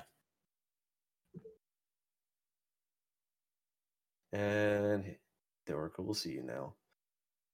There's this one really crazy bit of trivia that I found out about this, about Carrie-Anne Moss specifically. I don't have much trivia left, but Carrie-Anne Moss was actually in 13 episodes of a 1993 Canadian TV series entitled Matrix. Oh wow! So she was like made for this movie. Yeah, absolutely. Do you remember what that show was about? It was like Remington Steele, like was like Pierce Brosnan, like being prepared to be James Bond, or like Roger Moore was in The Saint to prepare him for James Bond. Like this was Carrie-Anne Moss preparing for like being in Matrix to be in The Matrix. Yeah. So okay, here's the synopsis from IMDb. You ready? Yes. Stephen Matrix is one of the underworld's foremost hitmen until his luck runs out and someone puts a contract out on him. Shot in the forehead by a .22 pistol, Matrix dies and finds himself in the city in between, where he is shown the faces of all the men and women he's murdered and a sea of fire. He is informed that he will be given a second chance. He must earn a reprieve from hell by helping others. He then wakes up in the hospital after an apparent near-death experience. In each episode, Matrix meets a new guide from the world beyond and is given a new assignment. Much in the manner of an unwilling guardian angel, Usually his guides give him little or no useful information about the job to come, and his methods of handling the case are sometimes as brutal as the rules of his old profession, but he gets the job That's interesting. done. I mean, it kind of has Matrixy elements to it, right? I mean, there's like a rebirth of sorts. For sure, yeah. This That's is a what I very thought. TV showy idea too. I mean, it's very much like Angel, where it's like you have to reprieve all this death that you've had throughout your life. Mm-hmm. And then she was in this show. I mean, Carrie-Anne Moss, yeah. yeah, Carrie-Anne Moss. That's so funny. It's great. And like, so this is the only movie that the Oracle is in. Unfortunately, she's not in the second or third one, right? When you say this Oracle, you mean that this actress plays the Oracle. I think Yes. between this movie and the subsequent sequels, this particular actress passes away, so they replace her, and they kind of write it off. They don't say it explicitly in the film, but it's sort of like goes without saying, like the Oracle takes many forms. And I'm pretty sure, unfortunately, like the actress died of lung cancer, if I'm not mistaken, and you see her smoking in this movie. Yeah. Oh, I didn't know how she passed. That's unfortunate. Yeah, I think I have that as in the notes for the Matrix Reloaded for the next episode, but we can say that now. It's fine. It's connected. Yeah. Because it's funny because I don't remember. Well, I'll wait till the next movies, but I'm wondering if the Oracle is smoking in the next movies or not. Yeah, who knows? Up there she is. She's Definitely smoking right there. now. Fat drag. Yeah. And Keanu looks great at this age. This is peak of his career, I'd say. Yeah. He's hitting it. This is it. People would make fun of him too because he was in that Shakespeare movie and people didn't like him in that. Much Ado About Nothing. I thought that movie was great, actually. I saw it a long time ago, but yeah, I think people didn't like him in it, but I think his character was a little whiny. Yeah, I mean, like he has a very specific range, and maybe that movie wasn't it, but like John Wick and like The Matrix, and I think some of the I think he can pull off a rom-com to a degree too. Yeah, he definitely has done a few rom-coms, and in fact, those are the things I've seen him in most recently were, I believe, rom-coms, more in a like a cameo style role. I don't remember the name of the movie. I think it was a Netflix movie, but he definitely makes an appearance. Interesting. I wonder because there's also going to be a new Bill and Ted. Yes. Be any references in There's that? There's got to be. They have to. Be. Though Bill and Ted, that's not a WB property, is it? No, I don't know. I forget who puts out Bill and Ted. Probably not going to be references talking about someone else's property then. Yeah. Or not. It could be an offhanded moment, but you know what? It's distributed by Warner Brothers, so yeah. I think it's let's see. Originally produced by Orion, ownership moved to MGM following the purchase of Orion in '97. But it seems like, I guess, are they making the third movie? Would be what I would want to know. Because maybe they just produced the international version.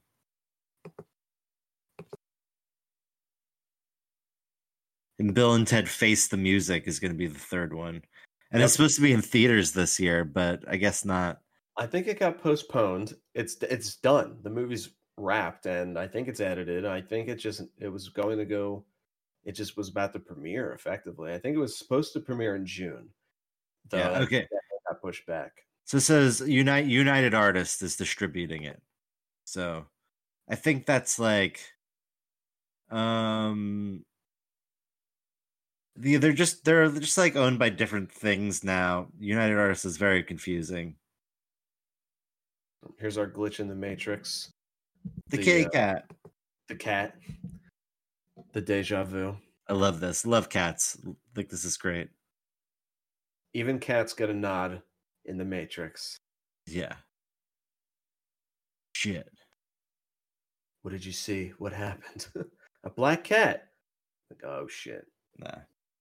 So you'd be surprised, the only time that Batman comics ever referenced the Matrix, like for a cover, was Detective Comics number 40, which came out in May 2015, and they did the basic cover of the first movie, like the poster, but they did it with Batman instead of Neo, then Red Hood, I think Jim Gordon instead of Cypher, and then Catwoman, obviously, instead of Trinity. Yeah, that's funny. I mean, again, it's Warner Brothers, so I guess it's more obvious, but just copying the Matrix themes. I mean, the Matrix was just that popular. People could use it for anything, and it'd be like, oh yeah, that makes sense. But see, even in 2015, like, I guess like Warner still thought it was important to keep it up. That's why they just re-released all the comic books in a new set this past year for the 20th anniversary. I'll have to pick it up. I may actually pick it up just to check it out. Yeah, I wanted to get it digitally, but I'll get the actual copy too. I like reading comics digitally now. It's a lot of fun. They also just re-released at least the first Matrix on like a high res 4K Blu-ray. Because I mean, we're watching it on Netflix right now, and the quality's fine. But I wonder what a 4K release of this would look like. I don't know if it's a remaster. It might just be like an up convert. Yeah. I just watched Scoob on 4K, the new Scooby-Doo movie, which just sets up the Hanna-Barbera cinematic universe, and like the 4K is like crazy looking. It was just on my TV, but it just like everything's so crisp. It's just wild to look at. Wow. No, I know that was released. Do you think there's any Matrix relations in that movie? I didn't see any. I took notes throughout it. There's like reference to Friends. He says we're on a break. There's reference to like the Wizard of Oz, like I'll Get You My Pretty is referenced, which is Warner Brothers owns Wizard of Oz now. Obviously Wonder Woman. Daphne's dressed as Wonder Woman. They reference Harry Potter. Because Velma's dressed as Ruth Bader Ginsburg, and Shaggy's like, "Who are you? Are you Harry Potter? Are you Hufflepuff?" And then she's like, "No, I'm Supreme Court Justice Ruth Bader Ginsburg." And he's like, "Yuck, the Supreme Court Justice, you're a Slytherin then." What? That's so funny. But she'd be a Ravenclaw. Let's not even get into that right now. Ruth Bader Ginsburg. You think she's be a Ravenclaw? What do you think? I have no idea. I don't know my Harry Potter houses. Well, Griffin, yeah. I mean, I know what they are, but I don't really know what they represent. I know Slytherin's bad, and the others are good. Well, Slytherin's just like selfish. Gryffindor's more snakes. But Gryffindor's selfish as well. Gryffindor's like hero selfish, while Slytherin's more like, just selfish. Like, I'm in this for myself. I always just assume that the hat made these decisions not based on some magical ability to determine people, like children's personalities, but just because the hat was just making random choices.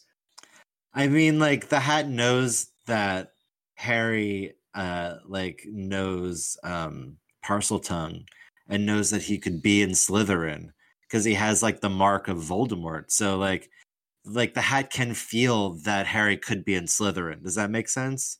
So it does work to a degree. Because he's got the mark. He's marked for success.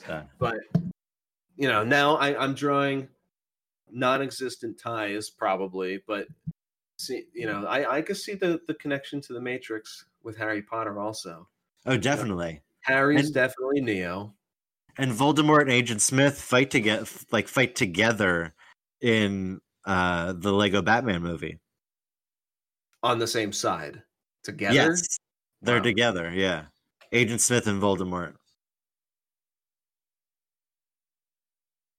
Also, I believe this fight scene that we're watching in The Matrix right now, not the Voldemort fight scene. Yeah.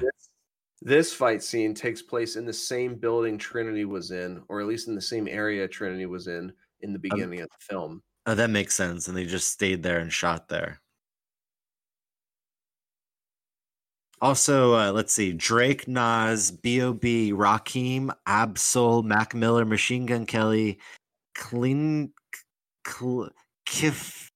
C. Flyna. I'm not going to do some of these right. Kendrick Lamar, Common, Rick Ross, Donovan, Lamont Johnson, Lupe Fiasco, Whale, Jay-Z, Lil Wayne, Gucci Mane, Lil Kim, Currency, The Game, Danny Brown, Kid Cudi, Jeezy are all hip-hop artists that mention The Matrix in their music. R&B star Chris Brown, maybe we shouldn't reference him, but he recorded a song called The Matrix and released the video that is heavily inspired by the events of the movie and the character Neo, where it's just him slow motion on wires beating up Rihanna. No, that's a joke. Oh no, we have to talk about it. He's more of an Agent Smith. Yeah, I'm not gonna not talk about that because that happened. Right. No, there's no reason to step around that truth. Yeah. And we could talk about Tank and Dozer next time, but like they got like fucked over for the sequel movies. Like they wanted more money and didn't get it. Well, it's one of them did. Well, that's when they hired, I forget his name, to replace them. Oh, it was the character was Link, and it was Michael from Lost, right? Yeah. Yep. Yeah, I can't think of his name now.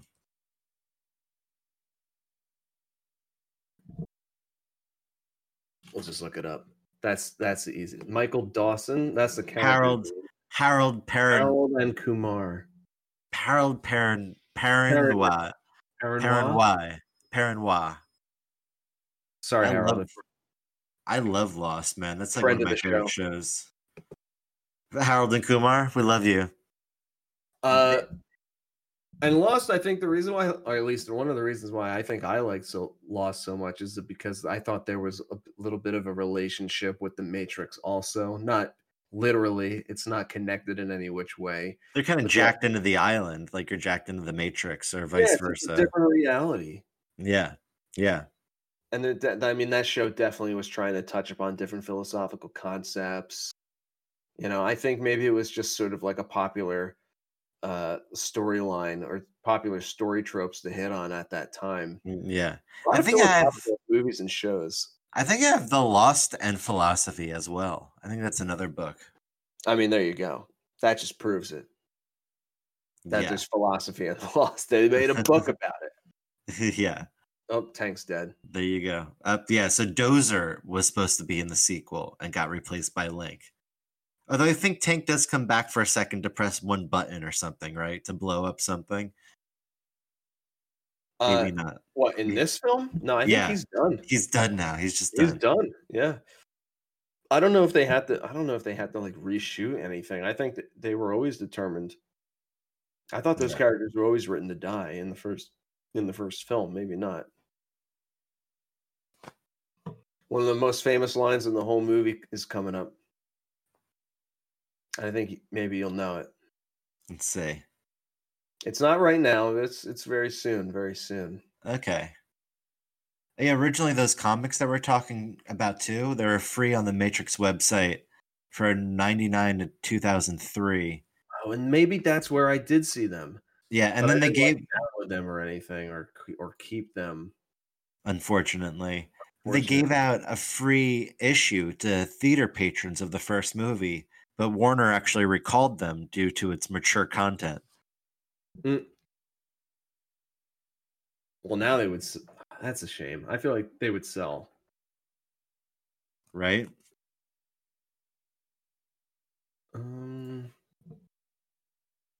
Trying to remember what this character's name is. It's just crazy too, because 21 days after The Matrix came out, like Columbine happened with those kids in trench coats, like. Yeah, they did blame The Matrix for at least the attire. Yeah, they're being terrorists. Ugh, so sad. Well, I mean, I don't think we've hit the scene yet, right? But where Neo and Trinity go into like that white void, and they're like, "Oh, we need guns, lots of guns," and that they thought that was promoting gun violence. Not only that scene in particular, but all the shooting that happens in this film. They say contribute to the idolization of, guns and weapons of that sort. Essentially, I've been playing through Enter the Matrix, and you are just like, shooting everywhere, like nonstop throughout that entire game. A lot of But bullet porn. That's been in almost every video game since the inception of video games involving some level of shooting or violence to some degree. Oh, for sure. Yeah. It's all bullet gun porn.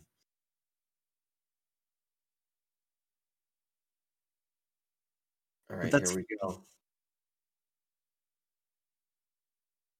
There she is, not like this. Not like this. Whoa. that believe it or not, I don't think that line has been reused too much in like modern pop culture, but that line, at least amongst like friends, or I find that line gets used quite often. Wow. Not like this. Just like It's Not Your Fault from Good Will Hunting. Yeah, she right. I mean, like whenever someone says not like this, I feel like in my head at least, I hear it being spoken by that character in The Matrix right before they get unplugged.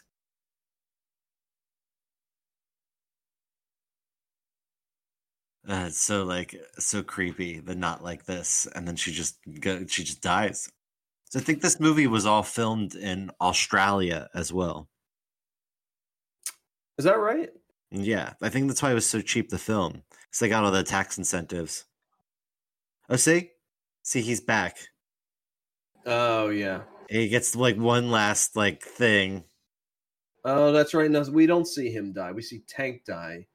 That's what it is. Yeah, and yeah, I guess he lives on, and then he just doesn't reappear. I think they mention him. Yeah, like he like retires or he goes home to his family. I think they mention he dies, if I'm not mistaken, in the second movie. Really? We'll get there. But like Link and they write him off. What's her face is in the second one, who was married to Lawrence Fishburne at the time, and I'm pretty sure she says something about Tankard Dozer.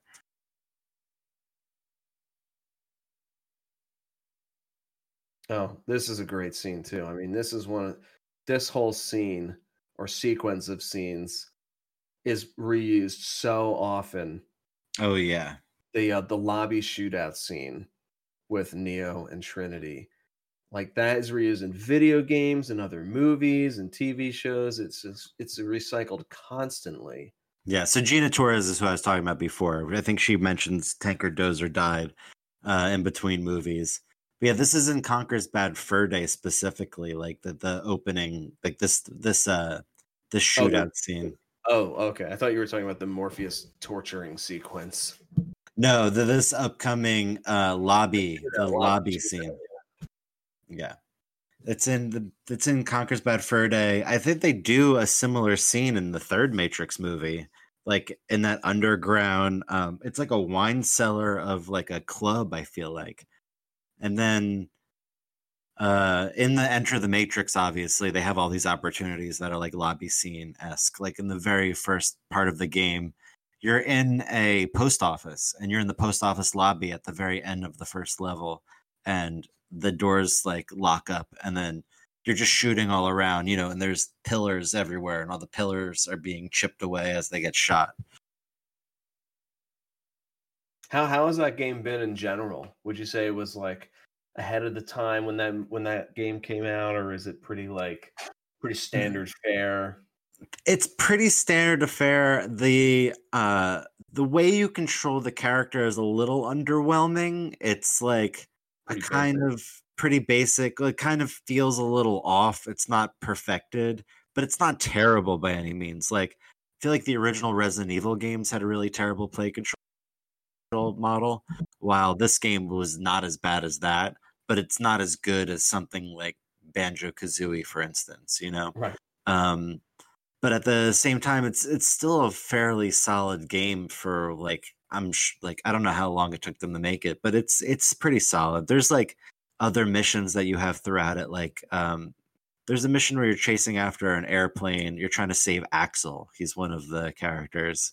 And you're in a car and you're just like driving a car, and like your car bounces all around and it just like looks all muddy and gross. The game is in desperate need of a like a remaster for sure. Like, I don't really approve that, but we might see a Matrix game with the coming fourth movie or potential second trilogy. Yeah, I hope that Rocksteady Studios, or one of the Warner Brothers interactive companies, is making a Matrix game. Like one of the companies that made one of the Batman Arkham games, like either Arkham Origins or the Arkham Trilogy. The fighting style in those games would play perfectly into the style of the Matrix. Yeah, I think WB Montreal, I think either of them could they could be making a Matrix game right now. I hope so. Or just remake Enter the Matrix, because they have all the cutscenes that they filmed specifically for that game and all the dialogue. You just have to clean up the game, throw it in the engine of the Arkham games, the Batman Arkham games, and you can have an excellent game on your hands. Do you remember the game Max Payne? Yes. Yeah. Max Payne by, the studio Remedy, I think. Is that who it was?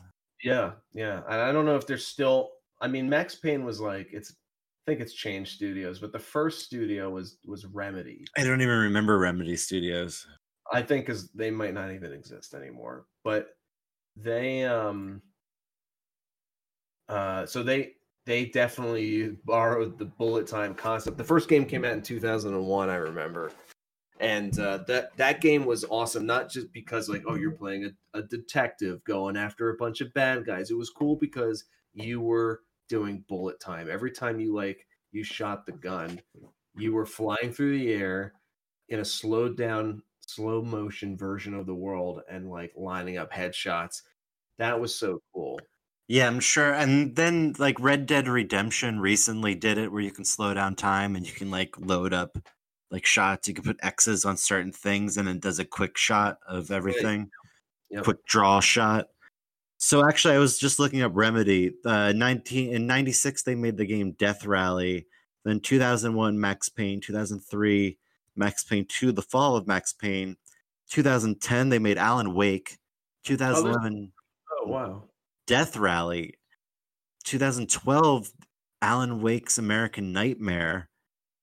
Then an Agent of Storm for iOS.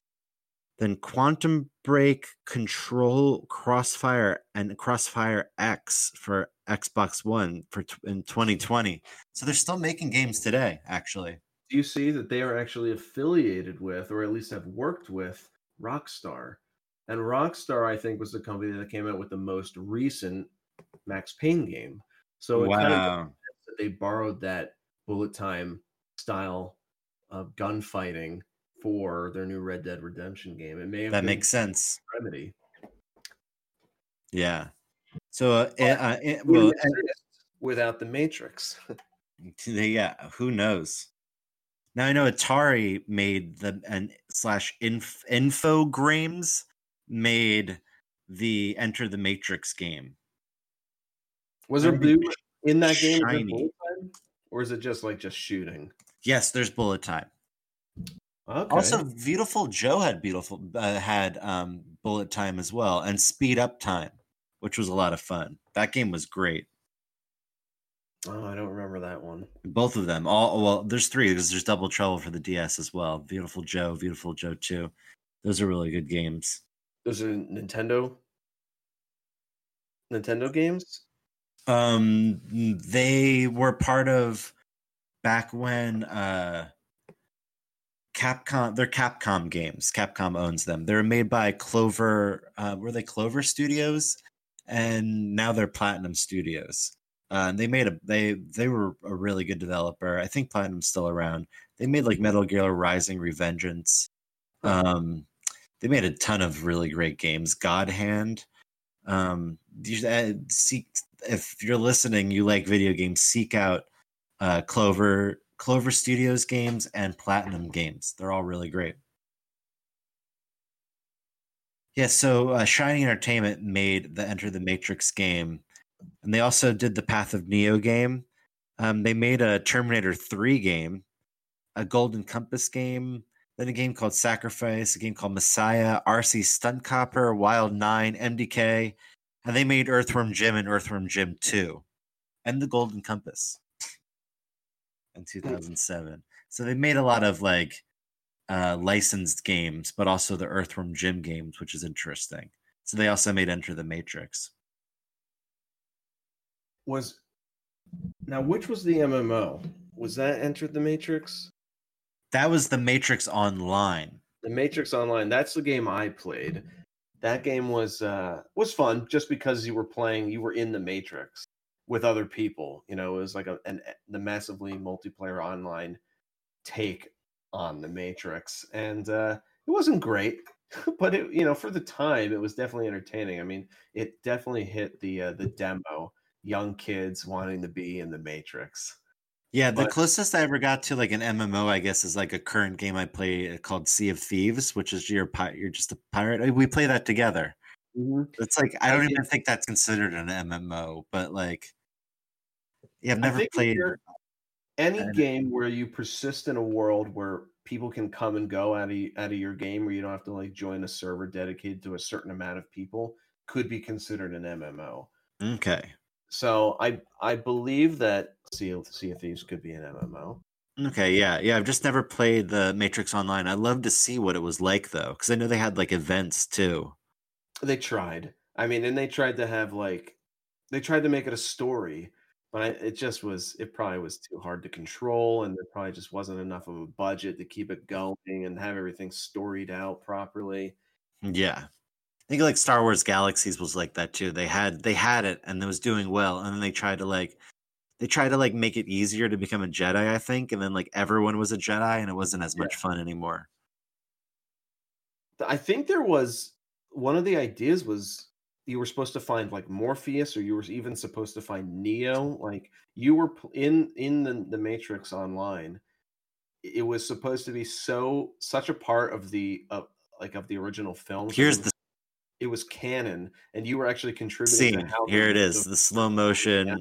It just reminds me of Conker's Bad Fur Day. Yeah, this is the scene. I mean, this is crazy how this is done. You got to watch the behind the scenes for this film too. It's just incredible how all this stuff is shot. Yeah. Holy shit. And they love using the word shit in this movie, like at this franchise. Kind of like in Jaws when they add the word shit just to make people laugh. Say that again? What do you know what the rating was for this movie? Oh, I think it was rated R. And it's funny that they only say shit. I mean, they don't have to use language as a crutch or anything, but yeah. But they think shit's really funny. They use it a lot in Enter the Matrix as well. It's rated R for sci-fi violence and brief language. That's funny. Probably for this scene, honestly. So it's like, but this doesn't happen in real life. Sci-fi violence? Say it again. I mean, is this considered sci-fi violence? I guess so, because it's in a small lobby shooting guns at each other. It's true. I mean, that's not very. I mean, it's sci-fi just because they come from another like a computer generated world or something. I guess so, yeah, because they're in the Matrix currently. Yeah, everything has a green tinge rather to it. Yeah, just slightly when they're in the Matrix, which is funny because like the color green isn't anywhere in the real world. When then the tinge is used in the Matrix, which is funny because green is like such a common real world color. Right. I mean, I think they're going for the old CRT panel style console colors that were. I think you're right. Prevalent back then. It was like that green and black. I think of the original Game Boy. Original Game Boy. This is what people associate when you talk about like a computer terminal back in the day. It was just like that green text on a black background. Yeah. And then when they're in the real world, it's like more of a blue, a cooler tones. Yeah. Is this Keanu doing I think that actually is him doing the cartwheel. He's all wired up for that move. Yeah, this is him breaking his leg right now. That's so cool looking. It's so great. I love it so much. It's just scene that Trinity gets hurt also. I mean, like, I don't want to say it's worth it, but it is worth it. I mean, they got paid a lot of money too. Yeah. You can do the kicks off the wall, and you can do like you jump and spin towards someone, or you can do the jump back and shoot at someone in slow motion in the game. It's a lot of fun. Have And you then beaten? I beat it back in the day, right before The Matrix Reloaded came out, and I just rebought it. And I'm very far in the game now. I played it as Niobe originally, and I'm playing it as Ghost now. I just crossed over with the movie too, so they just delivered like the package of the information to all of the ship captains, and they're in the SOAR, and then Ghost and Niobe, this guy just like opens up this like portal door, and they go into that like hallway that's like the maintenance area between like the Matrix. Right. This is all like Revolution stuff, or Yeah. Reloaded rather. Yeah, Reloaded. So yeah, that's where I'm at in that game now. So I'll beat it by the time we watch it and discuss it. Are the sequels on Netflix? I would assume so, but let me see.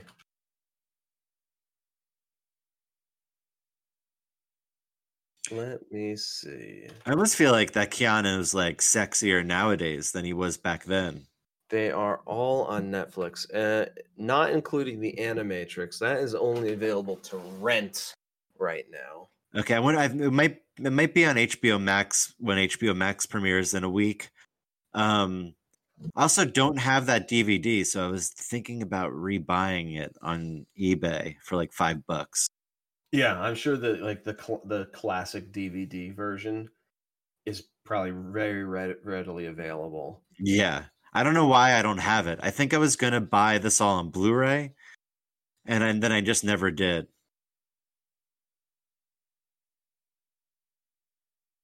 So this is one of my favorite scenes coming up, like are the little moments right here when Neo dodges all these bullets in slow Yeah. motion.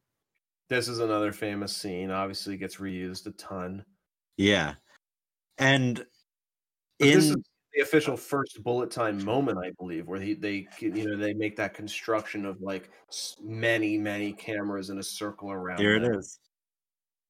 Yep. Yeah. Now there's a moment too in The Last Jedi where Luke does something similar to this. Like he dodges Ben Solo's like lightsaber swing in a similar fashion to what Neo does here. Like that back bend. Yeah. Dodge this. Yeah, that's great. That was probably my favorite line in the movie.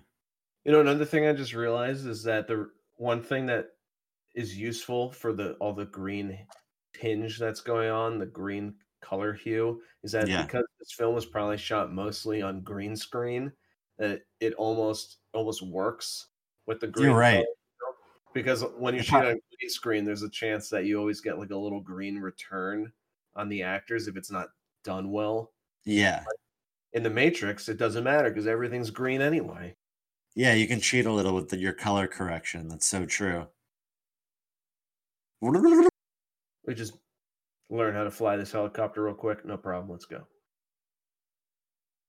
Yeah, this was cool too when they bust Morpheus out.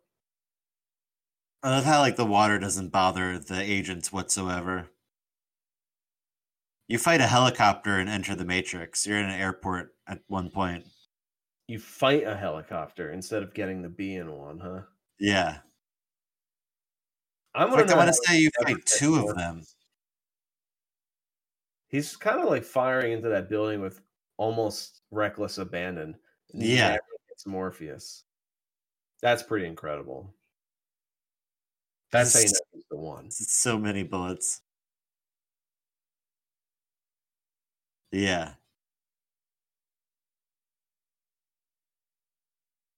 And Hugo Weaving's incredible in this movie too. He's so good. I was just thinking about that. And you know, this is before he got to do any of his stuff for Lord of the Rings, I think. Yeah. Right? Yeah, and he did Lord of the Rings for Warner Brothers as well. They like keeping him around. And V for Vendetta. I remember he replaced the other person in V for Vendetta. It was originally somebody else.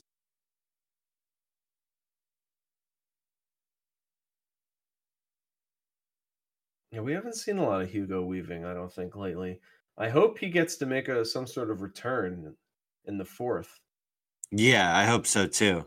Because he becomes almost like the anti-equation to Neo's equation. Right. He's Neo's antithesis. Yeah. And if it's just like Batman and the Joker, right? You can't have one without the other. Yeah. So if Neo returns, I'd imagine Agent Smith also returning in some form. Yeah, I would hope so. I don't think they've announced him yet, but I would hope he comes back. Or at least, I imagine some kind of cameo or mention at least. Yeah. Or they'll just be like some easy plot reasoning for him to not be there. They'll just write him out, be like, "Oh, we deleted his code, no problem." Yeah. Some convenient storytelling. We'll see. We'll see what happens. The Matrix rebooted. Calling it now. The Matrix Episode 4 rebooted. That's how they should do it. So this scene they actually shot very much like the Mission Impossible sequences where like Tom Cruise is doing all his own stunts. Yeah. They actually hung Keanu Reeves and Lawrence Fishburne out of a helicopter that Carrie Ann Fisher was flying. Really? No. But I want to believe I want to believe it's true. I want to believe Tom Cruise played the Carrie Ann Moss part right here, actually.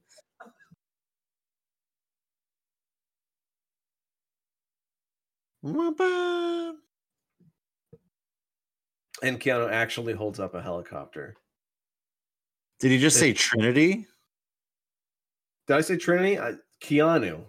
Yeah, no, he said Trinity. He's like, Trinity. Oh no. Trinity. See, and you've sent me screenshots, or not screenshots, but like photographs of the filming of the fourth movie, and you see Trinity in it, right? Yeah, and it seems like I think it's like her and him on motorcycles. Yeah. I wonder if they're not actually in the film.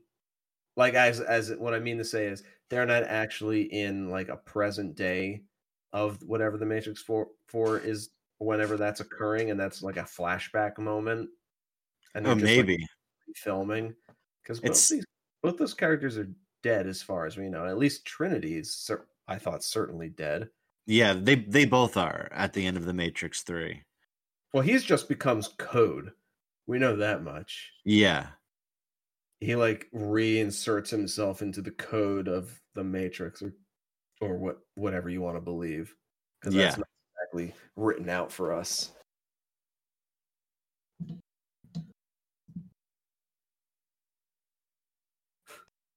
And now they're just having a casual conversation. Yeah.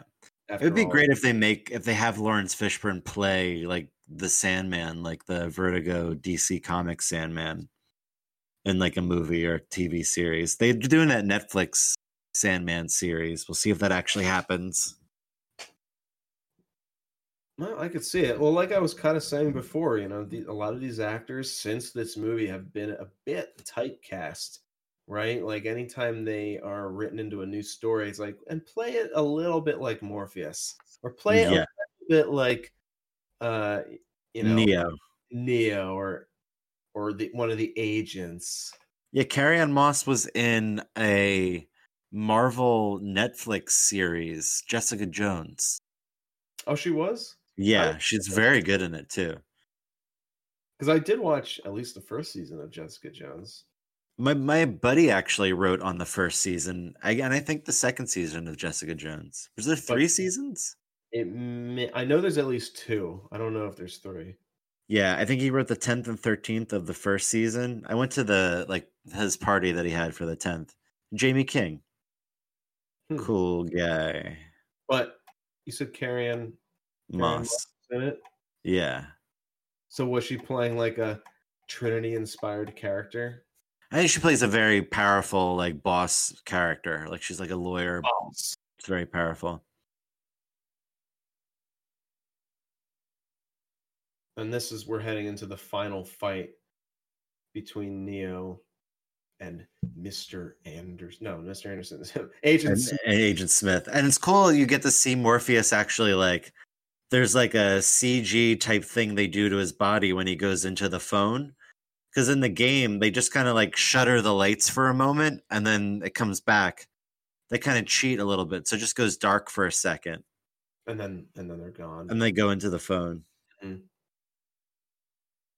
It's also really cool when Trinity, she's on the rope and like she's in slow motion and the explosion is happening behind her. And it almost looks like she hits the camera and the glass breaks around her. It's like such a cool shot. Yeah, the cinematography definitely set like a new bar in a few respects, I think, for many action films after this movie came out. Yeah. See, like Neo just has to believe that he can bend the Matrix. Like it's just a program. Like if you believe, you can bend the spoon. So in this moment when he's fighting Agent Smith in slow motion in the subway, that's what he realizes. They're both empty, no bullets. Well, I think the one thing that he also realizes now is that they are almost like mirrors of each other. That's what I think that Yeah. moment represented is like they are like moment to moment matching each other. Yeah. Like the code keeps canceling itself out or something. There's a Pepsi machine behind them. I wonder if Pepsi had a. Oh yes, I believe Pepsi is definitely one of the confirmed sponsors. Yeah. Pepsi Blind. Very ironic calling your eyewear company Blind. Very clever. That's such like a 90s thing. Yeah, like I'm gonna make a clothing company called Naked, right? A water bottling company called like Fire. Yeah, but spell it wrong. Fire Festival. Wait. Yeah, that didn't work out. Yeah. For some reason, my water bottling company named Fire Festival didn't work out. I don't know why. Yeah, Nas was part of that too. Yeah.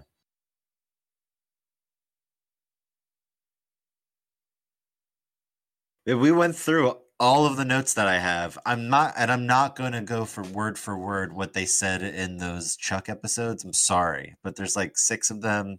You can look them up yourself. That's just me reading like verbatim IMDb. We don't need to do that throughout the whole thing. The dust that comes off of Kiana here. Sorry. Go ahead. No, I was just gonna say those. I'm sure those Chuck episodes are worth checking out for sure. And I love Chuck. He's Shazam, which I love that movie so much. And like when we did the Shazam episode, there was a specific thing I didn't mention. There's one actor in it who's like. Wait, you mean Shazam with Shaquille O'Neal? No, that's Kazam. That's Kazam. Is that right? Oh, okay. Yeah, that's Elias Kazan. No, wait, that's a director. Yeah, Jack. Okay, not Shazam. Yeah, Shazam's a new movie. The new DC Comics movie that came out a couple years ago, which is really good. I highly suggest checking it out. Perhaps I will. You'll have to show me. Yeah, and Zachary Levi plays Chuck in the Warner Brothers show Chuck that was on NBC, and he also plays Shazam.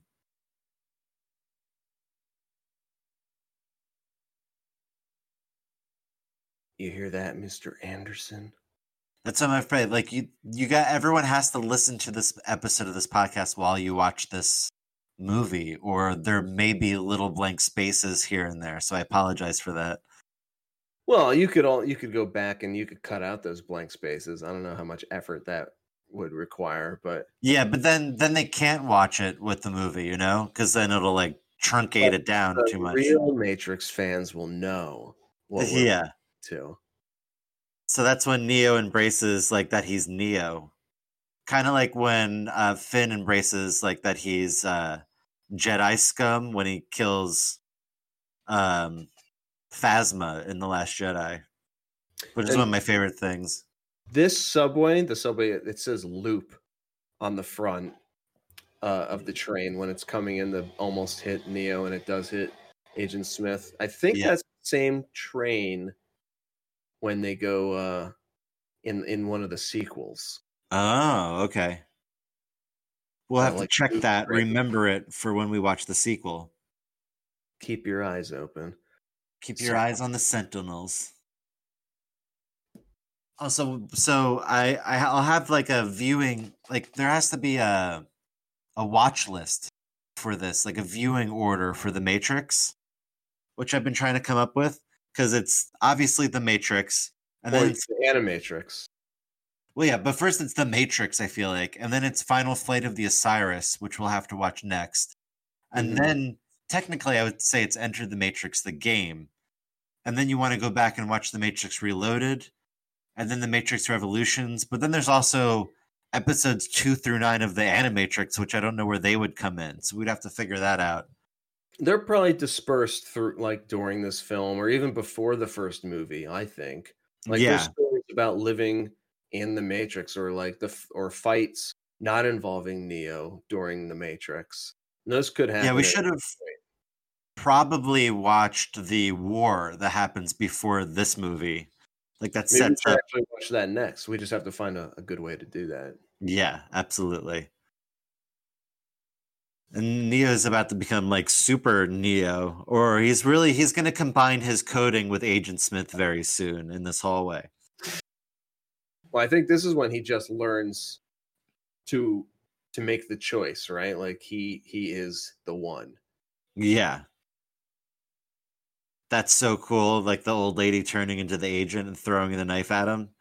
And it's just a simple like cutaway and it cuts back. Like it's the old lady with the knife. Then all of a sudden you see the knife being thrown at him and you're like, what? And then it cuts back and it's like an agent instead of the old lady. It's so cool. So really simple. Filming. Yeah. Yeah, this movie has such brilliant, like simplistic,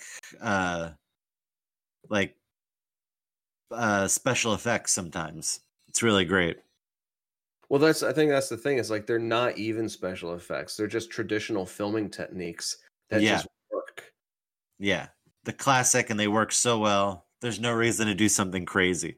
Wow. This is the first time rewatching this film in a while. I mean, the graphics aren't terrible. They haven't held up like especially well, but they're not especially bad either. Yeah. Maybe like in another 10 years, like the Sentinels will look real bad. Yeah, it was like in low light, so it didn't look too bad. I'm sure if it was in brighter light, it wouldn't look as good. Definitely by design. Yeah. Definitely by design. Yeah, $60 million, man. That's all they had. And then you make 4 times your budget, and 8 times your budget. If it made 460, 120, 240, yeah. Well, that's when they knew, we have to milk this for all it's worth and make 2 more, please. Yeah. Back to back, and then release them in the same year, which I feel like they wanted to release them months apart, and instead, or like days apart. Instead, they released them like 6 months apart or 4 or something like that. I thought they didn't even want to do it initially. Probably. I think they were kind of given an offer they couldn't refuse type situation. Yeah. And I feel like the mythology, like, they either understand it more or they don't really retroact, but like, they kind of like Neo's the one, but they reference that he's more than just the one. He's like the anomaly in the sequels instead, which I think is interesting. So right. He's not the one per se, not the singular only one. He's the one of this Matrix version. Yeah. Right? So and like the one that's special. Yeah, and the one is the anomaly, which like so they like emphasize like he's like a negative thing in the sequels. But the agents do anyway. Yep. And he just got shot. So now Neo's dead. So that's it. That's the end of the movies. They were originally going to cut the movie right then and there, leaving the audience with malaise and depression when they left the theaters, but it didn't test well with the test audiences. Test audiences turn out like main characters like staying alive at the end of at least the first movie, maybe not the third one. The third movie, they were okay with the with a little mystery behind that. It's just like reckless lasers being shot into the ship right now from the Sentinels. Like, it's fine. I know, and the lights are still on. Everything is fine. It's funny. I always wondered that spaceships that are just taking like constant damage, but all like this, like it's just like sparks flying. Where are these sparks coming from? It's not affecting any of the systems they're connected to. Yeah. Yeah, and I mean, like, I know in Star Wars, I'm sure, I think in this too, they have like shields. So they have like these like, uh, Oh, this is I a Sleeping Beauty moment, by the way, and this might be a very Wachowski thing to do, where it's the female character waking up the male character oh, for sure. around. With all the sparks going off. Well, I mean, the point being that, like, you know, he may be the hero, but she's what gave him life, like her Yeah, kiss, supposedly, right? definitely. And I feel like this is going to play into the Matrix 4, maybe, which is why they both have to come back in the Matrix 4. It's because like maybe Trinity and Neo are like part of the same code to a degree, Yeah, or like thinking that they're maybe, both the one. yeah. And Neo's the one, and Trinity is, well, she's the 3, I guess, right? She's Trinity. The other one, Yeah. right? The Holy Trinity, supposedly, I think is. I'm Would sure Morpheus be the second? Morpheus is. I don't know. He's like a facilitator. He was the one who's just lets the one know that he's the one, right? Yeah, he's the believer. Now But Morpheus now now Neo's seeing in green. He's seeing the Matrix code and everything. right, the green code, and this is before they bothered going next level with the gold code in the future movies. Oh wow. Oh yeah, one arm fighting. And not even trying. And now he just like jumps into him, right? I believe he actually does that kick right there. That whole move that's all Keanu, which is pretty It's impressive. great. It's really high kick. And boof, jumps right into Agent Smith. And this, you know, I always wonder if that has like oddly some kind of like sexual connotation, not in a graphic way, but it's like another someone else inside of you trying to get out. I mean, maybe. I mean, that doesn't look amazing. The explosion. Yeah. That's cool. The walls bending when he like flexes. Yeah, he's zenned out. So badass. And he just looks at these two agents and they just run away. Which is odd. I mean, why? It's strange that the code would think to run away. Yeah. I mean, that's just a weird comedic choice. Yeah. I guess maybe if in their coding, if they see like another agent get destroyed, then they should run away. Right. Because Agent Smith completely gets obliterated, technically. But really, I think like his code merges with Neo's, so then like whenever his code gets resurrected, he has part of Neo in him, kind of like Voldemort and Harry Potter, how they both have each other inside of them. That's right. In the second movie, I think they do talk about that. Yeah, he's able to like know where Neo is or something. Yeah, which again is very Voldemort, Harry Potter. They kiss again. Their kiss in this movie, like when you're saying that Sleeping Beauty moment, again, I keep going back to this, but it reminds me of The Last Jedi when Rose kisses Finn and there's explosions in the background. But then instead Rose passes out. And then Finn like brings them back to safety. I mean, it's another common trope, right? But yeah. System failure. But also the creator of Photoshop created that or came up with what Rose says at that moment. Like we don't win by killing what we hate, but by saving what we love. The creator of Adobe. Yeah, John Knoll, he came up with that quote, that line. And so we're at the end now of The Matrix. We have Neo in like his like He's got a really around anymore. How do they get in and out of the Matrix? There's no what? Payphones anymore. That's true. I don't know. Maybe there's just like these leftover payphones that you see, or there's special Verizon, Pepsi cell phones that they have. Oh yeah, no, there's definitely going to be iPhone marketing. Yeah, without a doubt. It's going to be some type. The Matrix is going to be like an app now or something. Oh yeah, I can see AR or VR tie-ins. Rage Against the Machine plays the final. That's great. Trailer theme. Joel Silver believed in the Wachowskis. That's why this movie was made. Old Joel Silver. And only Lana is coming back, not Lily, for some reason. Maybe they had creative differences. Or Lily's just not interested. Yeah, I don't know. I don't know. Wait, for the next podcast where we talk about the future, the next Matrix movies, we should try to get one of the Wachowskis on with us. Oh yeah, I think that would be possible. I mean, like I said, neither of them are doing anything right now because of COVID-19. They should be. Right. They would be almost finished filming the Matrix rebooted. Right, and I want confirmation.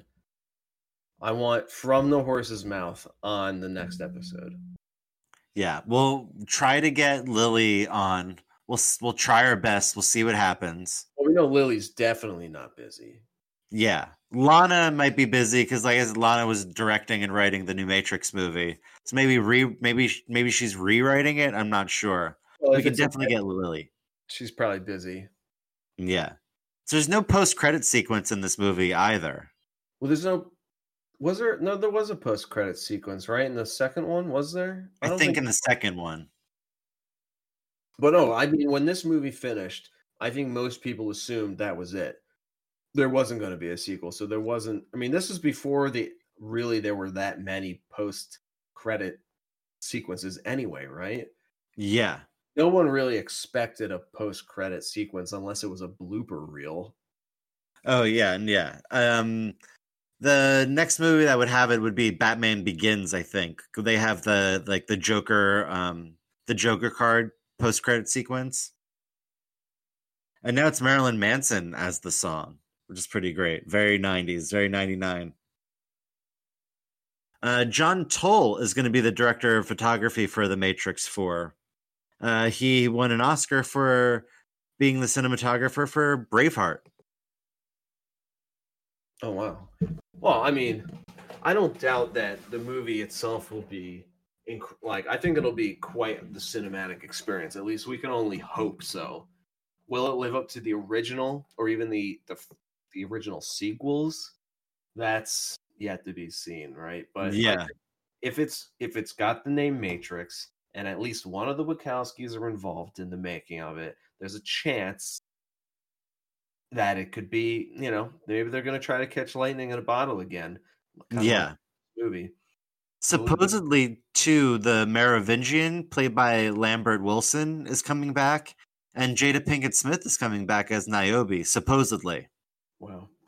I mean, how much older will everyone be in these films? I mean, literally and thematically.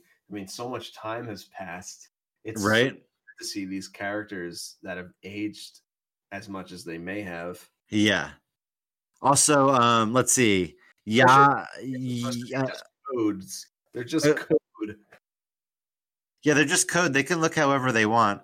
That's what I don't understand about like the sequel. Like Morpheus is like much bigger. Lawrence Fishburne, like he used a lot of his Matrix money for food. That's all I'm saying. And like when Morpheus is in the Matrix, you think you can make yourself look however you want. So you'd make yourself look maybe a little skinnier. That's all I'm saying. That's funny. I mean, yeah, they said that's right. You can dress and look however you want, but I guess they didn't care. Yeah. There's only so much they were worried about. Yeah, so The Matrix rebooted. The Matrix 4 is going to be coming out May 21st, 2021, supposedly. Maybe it'll get delayed now because of COVID. Who knows? Additionally, let's see, Neil Patrick Harris, Priyanka Chopra, Yahya Abdul Mateen II, Jessica Henwick, Jonathan Groff, who I love, Toby Onwumire, Max Rymelt, Rindira Ibarra, Andrew Caldwell, Brian J. Smith, and Ellen Holman have all been cast in the movie as well, supposedly. Right, unless it's all a trick. Yeah. And supposedly Zach Penn was like writing that Michael B. Jordan Morpheus prequel reboot, without the Wachowskis, but like, you know, that never happened.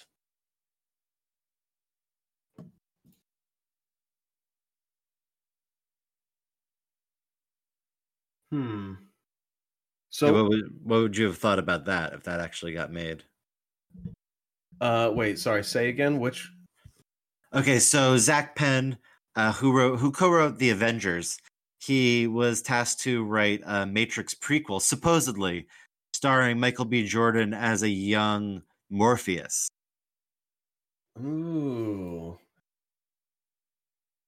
Michael B. Jordan. I'm trying to put in again. I'm bad with names and faces. Michael B. Jordan, young Morpheus. Oh man, that could have been cool actually. Why the hell not? Oh, was that? I wonder why it wasn't. He plays Creed in the Creed movies. Right. I mean, that could have been a really cool movie. I could see it being. I mean, instead of a direct sequel to the last Matrix movie. Yeah, Michael B. Jordan also has a first look deal with Warner Brothers, which makes sense because he's Michael B. Jordan. Like anyone named Michael Jordan has a deal with Warner Brothers. Let's be honest here. And so also, I found out that the Matrix 4's codename is Project Ice Cream. Okay, I mean that probably has nothing to do with any possible themes, right? I don't think so. Probably not. And we just got to. That's it. We got to the end of the movie. So clap. Yeah, I'm gonna go back to browse because Grey's Anatomy is automatically gonna play for me. I don't bet you. No, I stopped before I even got to see what was gonna play next. Yeah. So that's it for our The Matrix episode, for our episode covering the very first 1999 Matrix movie.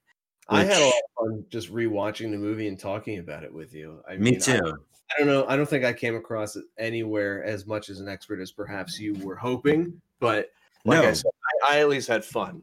I mean, yes, no, I disagree. I think you gave some expert opinions. I think you brought in some expert judgment throughout the course of this discussion, of this discourse.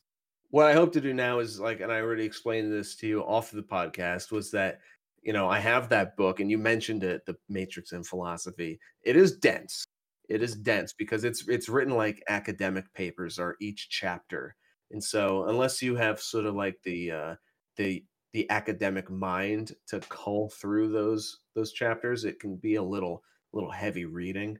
But I'm going to try again, at least for the sequels, and then I can kind of pepper in some more information that I've learned, perhaps. Absolutely. And I'm getting through the Enter the Matrix right now, so we'll see how the kind of expanded universe fits into the next movie, The Matrix Reloaded, in our quest to fully understand and fully understand what the Matrix universe is. I think our hope is by the end of this particular Matrix podcast series that you're putting out, we will become the experts that we say we are. That's right. That's it. That's the goal. That is the goal.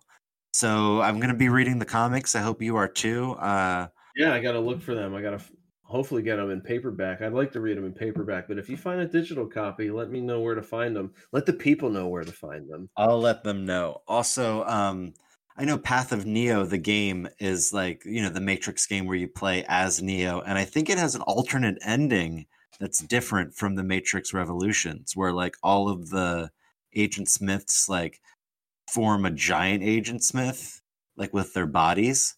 So it's like it has a different alternate ending than the movie. Like a Power Rangers type situation. Yeah. robots come together to form different limbs of one bigger robot. Exactly. I thought so. I mean, that's pretty clear. Yeah.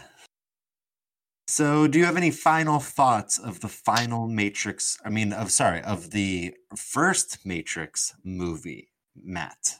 I mean, it set the bar, not Yes. only for the future films that have come out since then, but for your future podcasts. You Yeah. know, it sets a high bar, but I think it's something that we can try to only hope to reach. The Matrix it's a tricky film because it's kind of touched upon so many different themes and different like movies, and the way it's inspired so many different things in our culture.